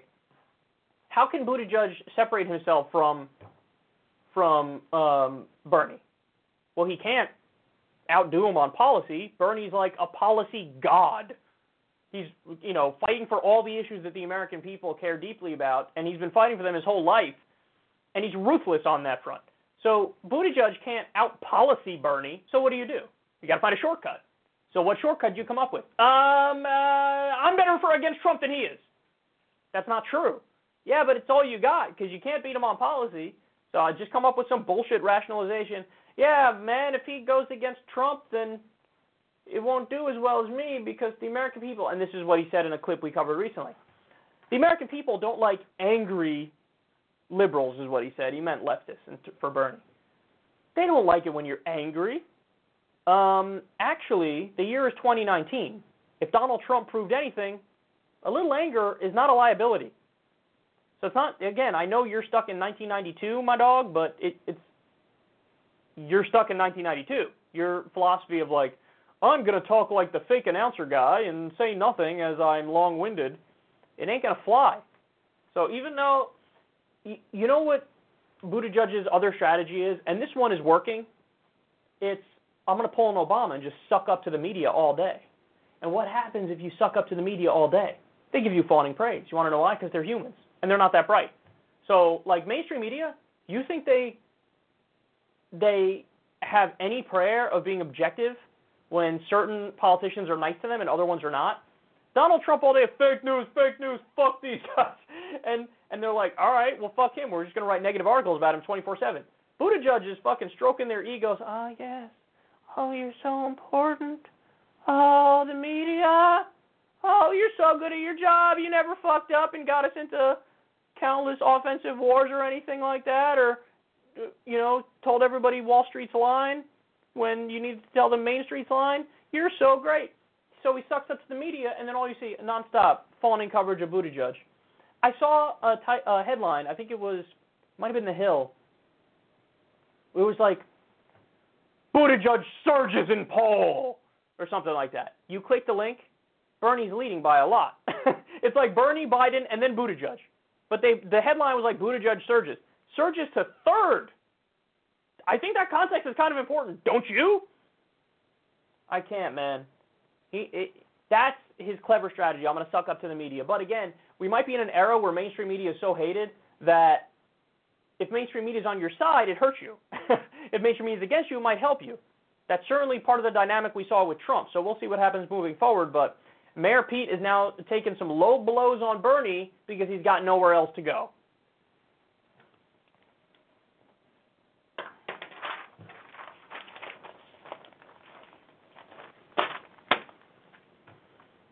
All right, let's go to Bet on My Stork.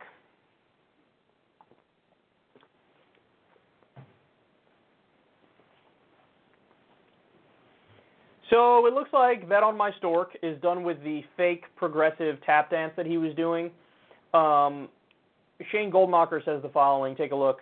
New, Beto O'Rourke will be holding private big money fundraisers. His campaign has not previously held any. Hosts are asked to, I think it's supposed to say raise, $25,000 for a New York City event next month on May 13th. $25,000. So if you think, well, whatever, this is a one-off, no big deal. No. We also learned this week that he named Jen O'Malley Dillon as his campaign manager. You know who that is? That's a veteran of Barack Obama's campaign. Furthermore, the architects of his previous campaign, who were Bernie Sanders people, so Bernie Sanders people, Becky Bond and Zach Mallitz, they're now leaving the campaign. It's unclear whether they were fired or if they quit because they don't agree with the direction that Beto's turning. But bottom line is, he ain't doing what he did in his campaign against Ted Cruz. One of the most important cornerstones of that campaign that made it have relative success, he almost knocked off Cruz in Texas, was he harped away on grassroots, don't take corporate PAC money, grassroots, and that helps. It's a message that resonates. Well, now he's doing big money fundraisers. The Bernie people are gone. He brought in Obama people instead, and then also Beto, Kamala, and Booker all went back on the no lobbyist money pledge that they took. So this is, okay, you need to watch these people like a hawk, because here's what they're going to do, find loopholes. So, and we were kind of naive too, myself included, I'll admit it. Early on, we thought like, okay, no corporate PAC money is a panacea. Is that the right word? I think it's the right word. It's like that's where it's at. Like if you get the politicians to take no corporate PAC money, they're not corrupt anymore. Well, no. They'd have to stop taking corporate PAC money, and they'd have to stop doing big money bundling dinners, which is not corporate PAC money, but it's still a very clear form of corruption where you meet in a room with a bunch of fucking bigwig executives and you raise a lot of money from them like one night at a time. So really, the only answer or the best answer to assure that your politicians are not corrupt, small dollar donors. That's the best case scenario. But even that has some flaws in it because it's so hard to keep up if you only take small donor money. Because the people who take big money, they just have a giant built-in advantage over you. But also, even somebody like Bernie, it's not like all of Bernie's money comes from small dollar donors, although a lot of it does. Bernie does take some PAC money. It just happens to be, PACs that aren't as nefarious, like union PACs, which are much less nefarious than, corporate PACs. So it's tough. Like campaign finance, to navigate it is tough because we have to figure out, well, what's the purest way for these politicians to not be corrupt, but also how do they not fall too far behind? And also the ultimate goal, let's face it, is to get private money out of politics and do public financing, which is called clean elections by law. That's the only way to really fix this. Until then, we're basically just doing substitutes for, hey, in our already corrupt system, the best you could do is mostly raise small donor money. So my general rule is, they're a relatively okay candidate if like over 50% of their money comes from small dollar donations. And hopefully, they limit the big donor money. But under law, big donor money is $200 and above. So that's even a little misleading because Bernie's taken, plenty of $300 donations, $1,000 donations, but it just happens to be from regular people, not from executives at companies. So it's complex, man. There's a lot that goes into this. But here's what's not complex. If you're doing big money dinners, as Beto now is, if you go back on the no lobbyist money pledge, which Beto now is, if you fire your Bernie people or they quit and then you go towards Obama people, you're saying, I cannot compete Bernie style. I cannot do it. I can only compete if I take the big money. So that's what he's doing. He's taking the big money. And I guarantee you the policy positions follow suit. I mean, he's already relatively centrist. But the policy positions will follow suit, and he'll try to find that lane and that path. And word is Joe Biden's announcing this week, could even be today. And, of course, he's going to try to take that centrist path too, and he's going to tank in the polls as well. So and maybe I'll eat my words on this. I tend to not think I will, but Beto, Biden, I'm not really that concerned about them. Even Buttigieg, who's made a charge, I'm not really that concerned with him.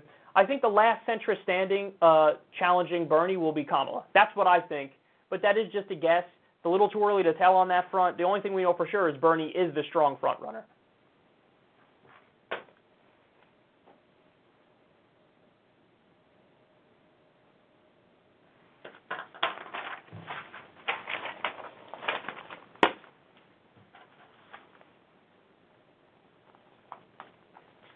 Okay, let me do one more, then we'll take our final break.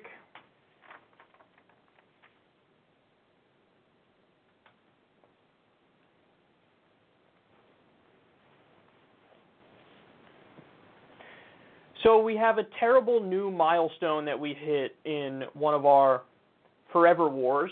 Take a look at this. Afghan civilians are for the first time being killed in greater numbers by U.S. and pro-government forces than by the Taliban and other insurgent groups, a UN report released Wednesday revealed. The bloody milestone comes as the U.S. steps up its air campaign in Afghanistan while pushing for a peace deal with the Taliban, who now control or influence more parts of the country than at any time since they were ousted in 2001. During the first 3 months of 2019, international and pro-government forces were responsible for the deaths of 305 civilians, whereas insurgent groups killed 227 people, the United Nations Assistance Mission in Afghanistan said in a quarterly report. The majority of the deaths resulted from U.S. airstrikes or from search operations on the ground, primarily conducted by U.S.-backed Afghan forces, some of which UNAMA said appear to act with impunity. Okay, so it's an amazing fact that the Taliban now holds more territory and influence and control than they did at any time since 2001. So we've been there all this time since 2001, which means what? The war's 18 years old? The war can vote. We've been there that long, and the Taliban controls more than they did since 2001, which means we're going backwards. We're going backwards. Which opens up the door to some theories that are not too palatable about how perhaps the main reason we're there is not necessarily why they tell us we're there.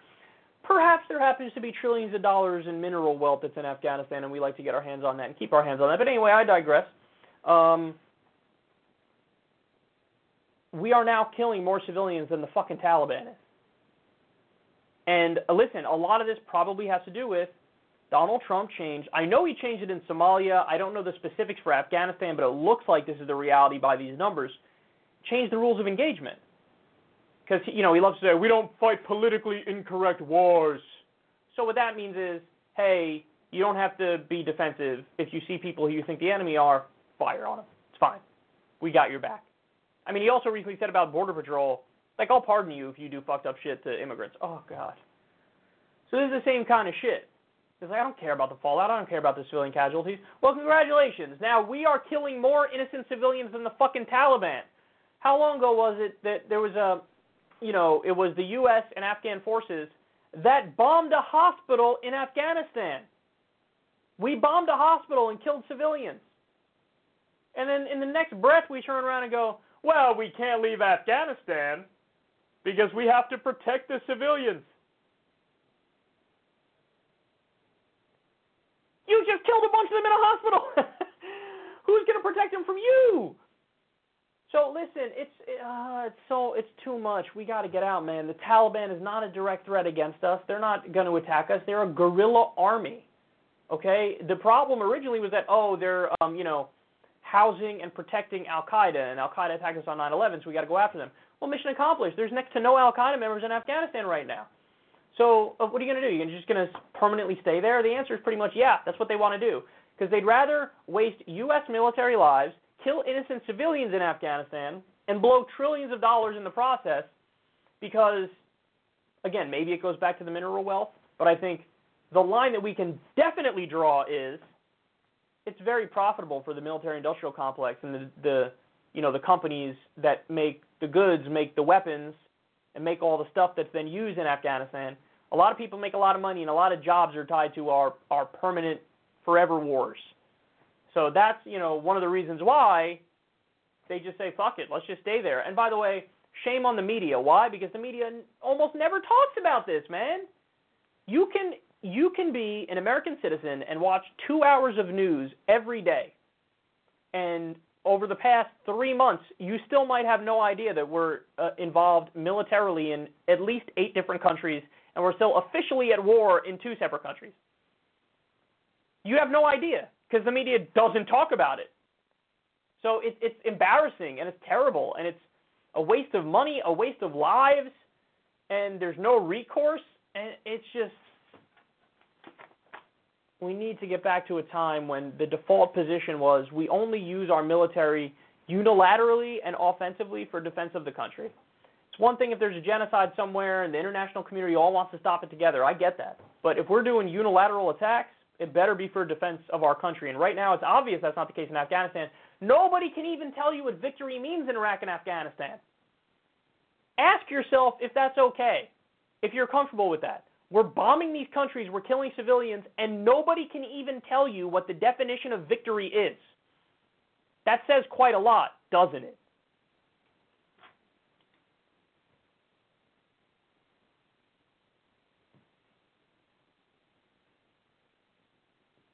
Okay.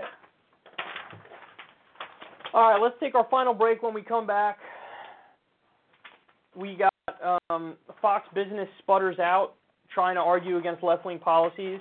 And we have a clip from Bernie in 1991. An evangelical Christian asshole, Franklin Graham, goes after Buttigieg simply because he's gay. So stay right there. We'll have a million things to talk about. We will be right back.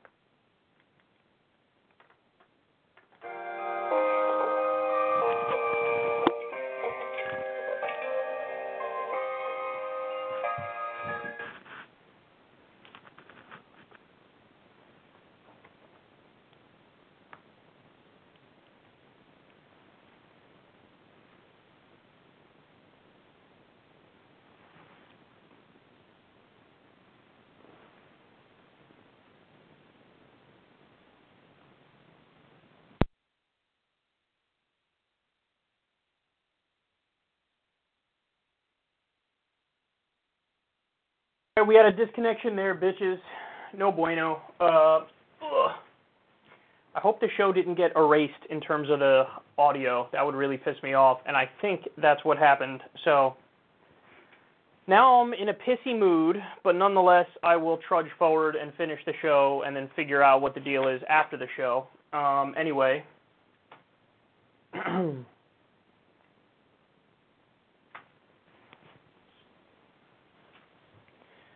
So check out this story from Splinter News. The Trump administration considered sending migrant children to Guantanamo Bay. Now, thankfully, this didn't end up happening. The New York Times originally reported this, and they were in talks with, the official government agencies about this. But it fell through. It's unclear why it fell through and why they didn't do it. But I need you to reflect on the fact that this was actually floated in the White House in high-level meetings. And remember, when we're talking about these migrant kids, these are people who, through no fault of their own, some people would argue, their parents broke the law, so they got whatever's coming to them. These kids didn't do shit.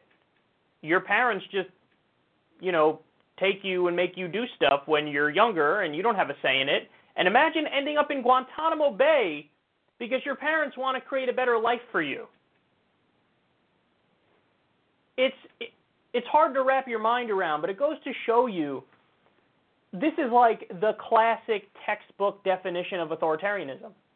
That's what we're seeing here. There's no other way to describe this. They do not believe in civil liberties. They do not believe in the Constitution. And, keep it real, there's a strong level of dehumanization that goes along with believing something like this. This isn't just something you casually believe. You have to basically believe these people are less than human in order to do something like this to them. And Guantanamo Bay shouldn't even be open in the first place because, of course, we captured people who were innocent and brought them there and tortured them there. And There's no due process. There's no habeas corpus. There's no human rights. There's no civil rights. I mean, it's a nightmare. It's an absolute nightmare. So the year's 2019, and we're having a conversation about the reality star president sending people to Guantanamo Bay, and they are migrant children. That's what he wanted to do. And this goes hand in hand with the story that we just touched on, which is Trump also told Border Patrol, yeah, do whatever you want, and, like, I'll defend you, I'll pardon you. Talking to the head of Border Patrol. Like, use whatever tactics you want, and I got your back. I mean, I hesitate to ever make the extreme comparisons here, but you're getting goddamn close to Gestapo territory. I don't know how else you can characterize this.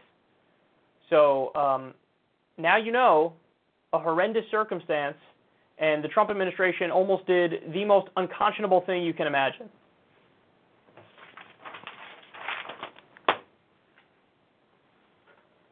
All right, now we go to Fox Business.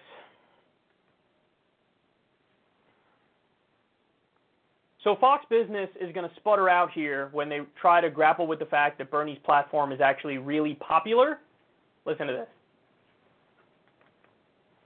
All right, well, Republicans might be feeling pretty confident, but they might want to read the results of this latest Fox News poll that shows Obamacare, the Affordable Care Act, is more popular than the Republicans' tax reform plan, than those tax cuts. Medicare free for all, free college, more favorable than a border wall. That's early on here, but should Republicans be paying more attention than they apparently are? Former Ted Cruz campaign bolster Chris Wilson on all of that. What do you think of all this, Chris?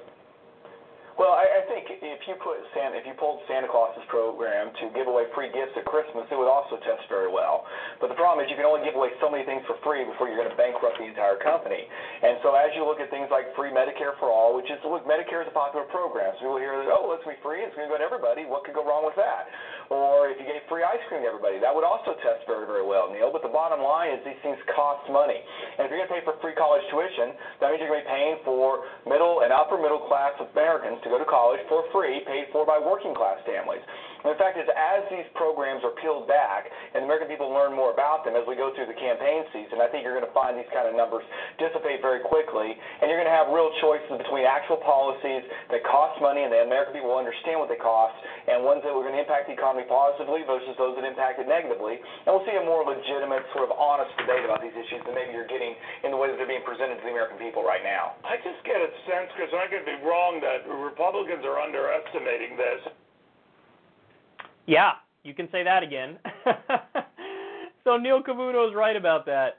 You know, I find it genuinely amazing that, like, the response from so many Republicans is what this guest said here, and that has never been convincing to anybody. And, you know, one of the main reasons is we spend an insane amount of money on our bloated, insane military budget. I mean, it's crazy how much we spend on the military.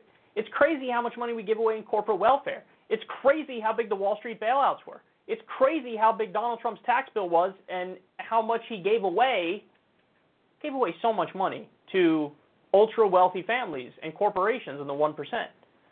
So you can't, like, this game does not work. After a while, people catch on. Even if it's just a little bit, once they get a whiff of your bullshit, there's no turning back. And oftentimes what happens is, like, the Republicans just recently passed that tax cut bill, which gave over $1 trillion in tax cuts to the rich and blew a big hole in the deficit. And then they turned around in the next week and said, wow, we really got to cut entitlements, don't we? I mean, look at this fucking deficit. What? Look at what you just did. Are you kidding me? So these arguments, since they don't work, you repeating them over and over is not going to help you, because Bernie's going to be there to combat it, and all of us are here to combat it now. We're all here to say, well, hold on now. You say, how are we going to pay for it? We have the answers. You just don't like the answers. You don't want to address the reality. So how do we pay for Medicare for all? Well, first of all, you save money. You save $5 trillion. Our system, if we just kept it over the next 10 years, do you have any idea? It would cost $37 trillion. So you say it costs $32 trillion now. It would cost $32 trillion with Medicare for all. That's a net positive, dipshit. How do you not realize that? How do you not know that? And the list goes on and on with all the policies that they laid out there. The idea that we can't do free college, In order to do free college, all you needed was less than the amount of money that was just the annual increase in the military budget. So not the whole military budget, just the amount of money that they increase the military budget. You don't even need all of that to do free college for everybody. And also it pays off in the long run because it's a net benefit. It's a net positive where, the results of people being educated means they get better jobs, better pay, and then, you more than pay for what it would cost to do free college. So this argument is not going to work, and they just keep saying it, and it's embarrassing. And you got to understand, guys, even Republicans, 51% of Republicans support Medicare for all. You need better scare tactics. These aren't going to work, especially when every other developed country has these policies and they're proven to work. You need better, counter arguments than, oh, what does it cost?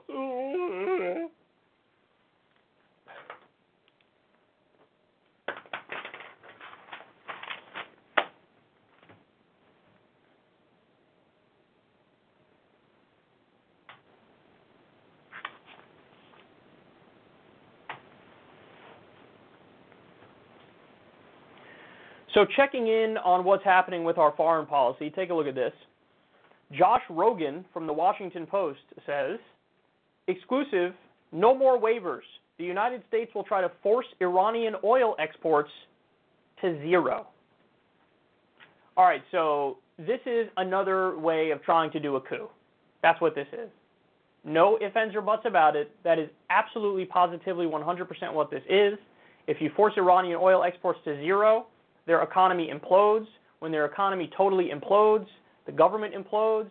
When the government implodes, there's instability, there's violence on the streets, there's an attempt at a coup or regime change, a takeover. Who knows who's going to fill the vacuum? Who knows who's going to take over?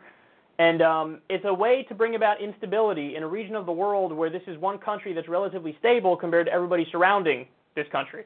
And by the way, Iran has consistently been fighting ISIS and Al-Qaeda, and the U.S. is still trying to undermine the government. Now, that doesn't mean the Iranian government is good. They're not. They're a theocracy, and they're a dictatorship, and they're terrible. But this is the U.S. trying to force from outside regime change so that we can get our business interests in there, and we can, it's the old story that we've seen a million times over, which is the United States, for cynical, selfish reasons, doing what we're doing here, for imperialistic reasons doing what we're doing here. So now you know the goal is not a military toppling of the Iranian government, but the goal is try to do a coup from within, try to collapse the country from within, and the entire time Pompeo and Trump will be on the outside like, us? What? We didn't do anything. I don't know what you mean. We care about the Iranian people. Oh, you do? You care about the Iranian people? Lift the sanctions. The sanctions are hurting regular Iranian people. People have died from lack of medicine because of the sanctions. So you want to lift the sanctions? Of course not. So they're fucking frauds, man, and they don't care about the humanitarian toll because all they care about is U.S. interests.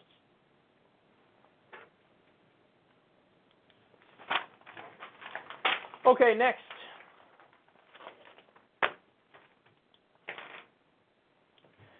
So evangelical Christian asshole Franklin Graham went on Facebook to rail against Mayor Pete for being gay.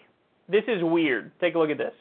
He says, presidential candidate and South Bend Mayor Pete Buttigieg is right.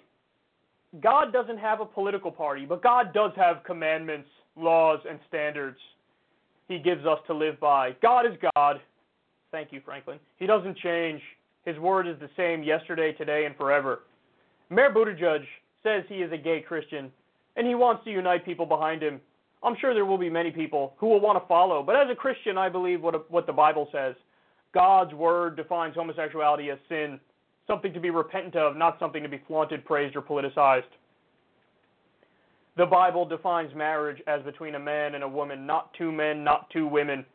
Mayor Buttigieg also says that to him the core of faith is regard for one another. We are definitely to support and help each other, no question. But that does not come above believing and being obedient to what God says is truth. Without that foundation, we really can't help anyone in a way that impacts their eternity. The core of the core of the Christian faith is to believe and follow Jesus Christ, who God sent to be the Savior of the world, to save us from sin, to save us from hell, to save us from eternal damnation. Dude, it's not 1957. You can wrap it up. So understand that what he's doing here is he's trying to be a literalist, and he's saying, hey, man, Old Testament is against homosexuality, so yeah, you should be against homosexuality too. Except what he's not telling you is that Franklin Graham, for example, is against helping poor people when the Bible is for helping poor people. He's for war when the Bible is against war. Jesus in the New Testament, in most of his moods, is against a war. The Bible is for helping immigrants. He's against immigrants. He says the Bible's for one man, one woman marriage. The Bible has one man marrying multiple women. The Bible has a father having sex with his daughters. So does that mean we should do it? There's castration in the Bible. Should we all chop off our kibbles and bits? I don't think so.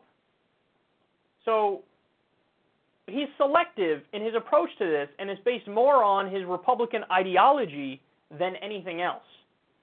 And that's the most important point here. He's going after Buttigieg, but really he could turn that scope in on himself, because 90% of what this guy believes is against like the basic plain-faced reading of his own religion. All right, now final story of the day. I know I cruised through this last segment here, but I've come to the realization that since there was a technological failure here, and I'm literally going to have to redo the show for YouTube. So that's why I'm kind of cruising here in this last segment, and that's a goddamn shame. But you got to do what you got to do, you know what I'm saying? Anyway, here we go. One of the reasons we all love Bernie Sanders is his consistency over the years. So let's go to the old C-SPAN vault here and take a look at an interview with Bernie in 1991. It's not your first try to come to Washington. You're here now, 1991. What do you hope to accomplish? Well, I'll tell you, Susan. We could spend 6 hours talking about all of the problems that exist in this country. I mean, the crisis in healthcare, the fact that we have 15% of our population without any health insurance, the collapse of our educational system, the fact that we are spending $300 billion on the military, despite the fact that the Cold War is over, the growing gap between the rich and the poor. I can go on and on. The fact that much of America is owned and controlled by relatively few people. But I'll tell you honestly, what I think the most important problem is, and where I want to play at least some role, and that is that the average American, to a significant degree, is giving up on government. To me, the major crisis that we face is that in this last election, as you know, about 60% of the people who were given the choice of the Democratic and Republican parties in Congress didn't vote at all. You know, all of us are dismayed that in South Africa, for example, black people can't vote. How many of us know that in this country, poor people don't vote anymore? The last election, presidential election in 1988, you had 50% of the people not choosing to vote for Dukakis or Bush. You have a situation in this era of anti-incumbency. Throw the bums out. 96% of these guys got reelected. So the basic issue is how do you reinvigorate democracy? How to make the average working person, the elderly person, the poor person say, you know what, this is my government. Those people in Washington listen to me, they are representing my interest, and they're not just standing with the rich and the powerful against me. Now, how do you do that? That has to do with the media, who owns and controls the media. It has to do with the two-party system. It has to do with campaign financing and the fact that many of the candidates are heavily indebted to wealthy people and corporations who buy them, who buy politicians, who buy elections. So how we can begin the serious discussion, the national debate that we need, which says, where do we want to go as a country? Who has the power in this country? How do we democratize all of our institutions? How do we give working people power over their own lives? You know, we freed the slaves a long, long time ago, but in many respects, and I don't mean to be rhetorical about it, the average working person today has very little rights.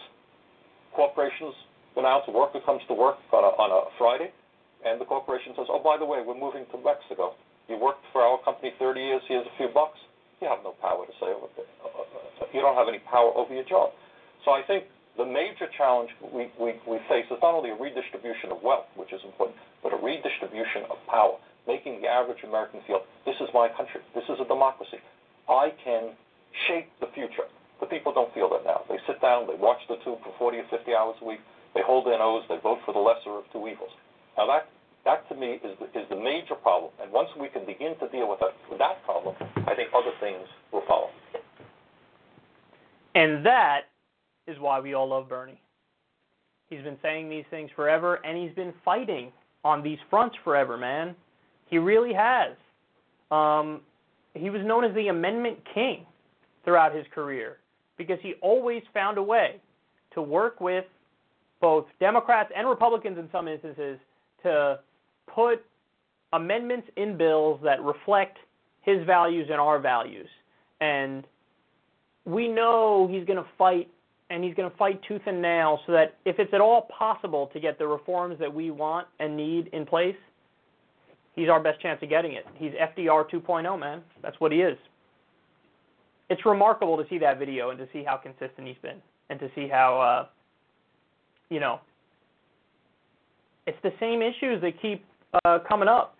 And it's not that just that he's a broken record, it's that the system is broken, so he has to keep pointing it out in this same way over and over. So that's why we all love him. And, Bernie 2020, baby, let's do the damn thing. All right, that is the end of the show, kind of. The end of the Blog Talk Radio show. There will now be another show because I'm an idiot and I had a technological problem. Love you guys, and I'll talk to you soon. Peace.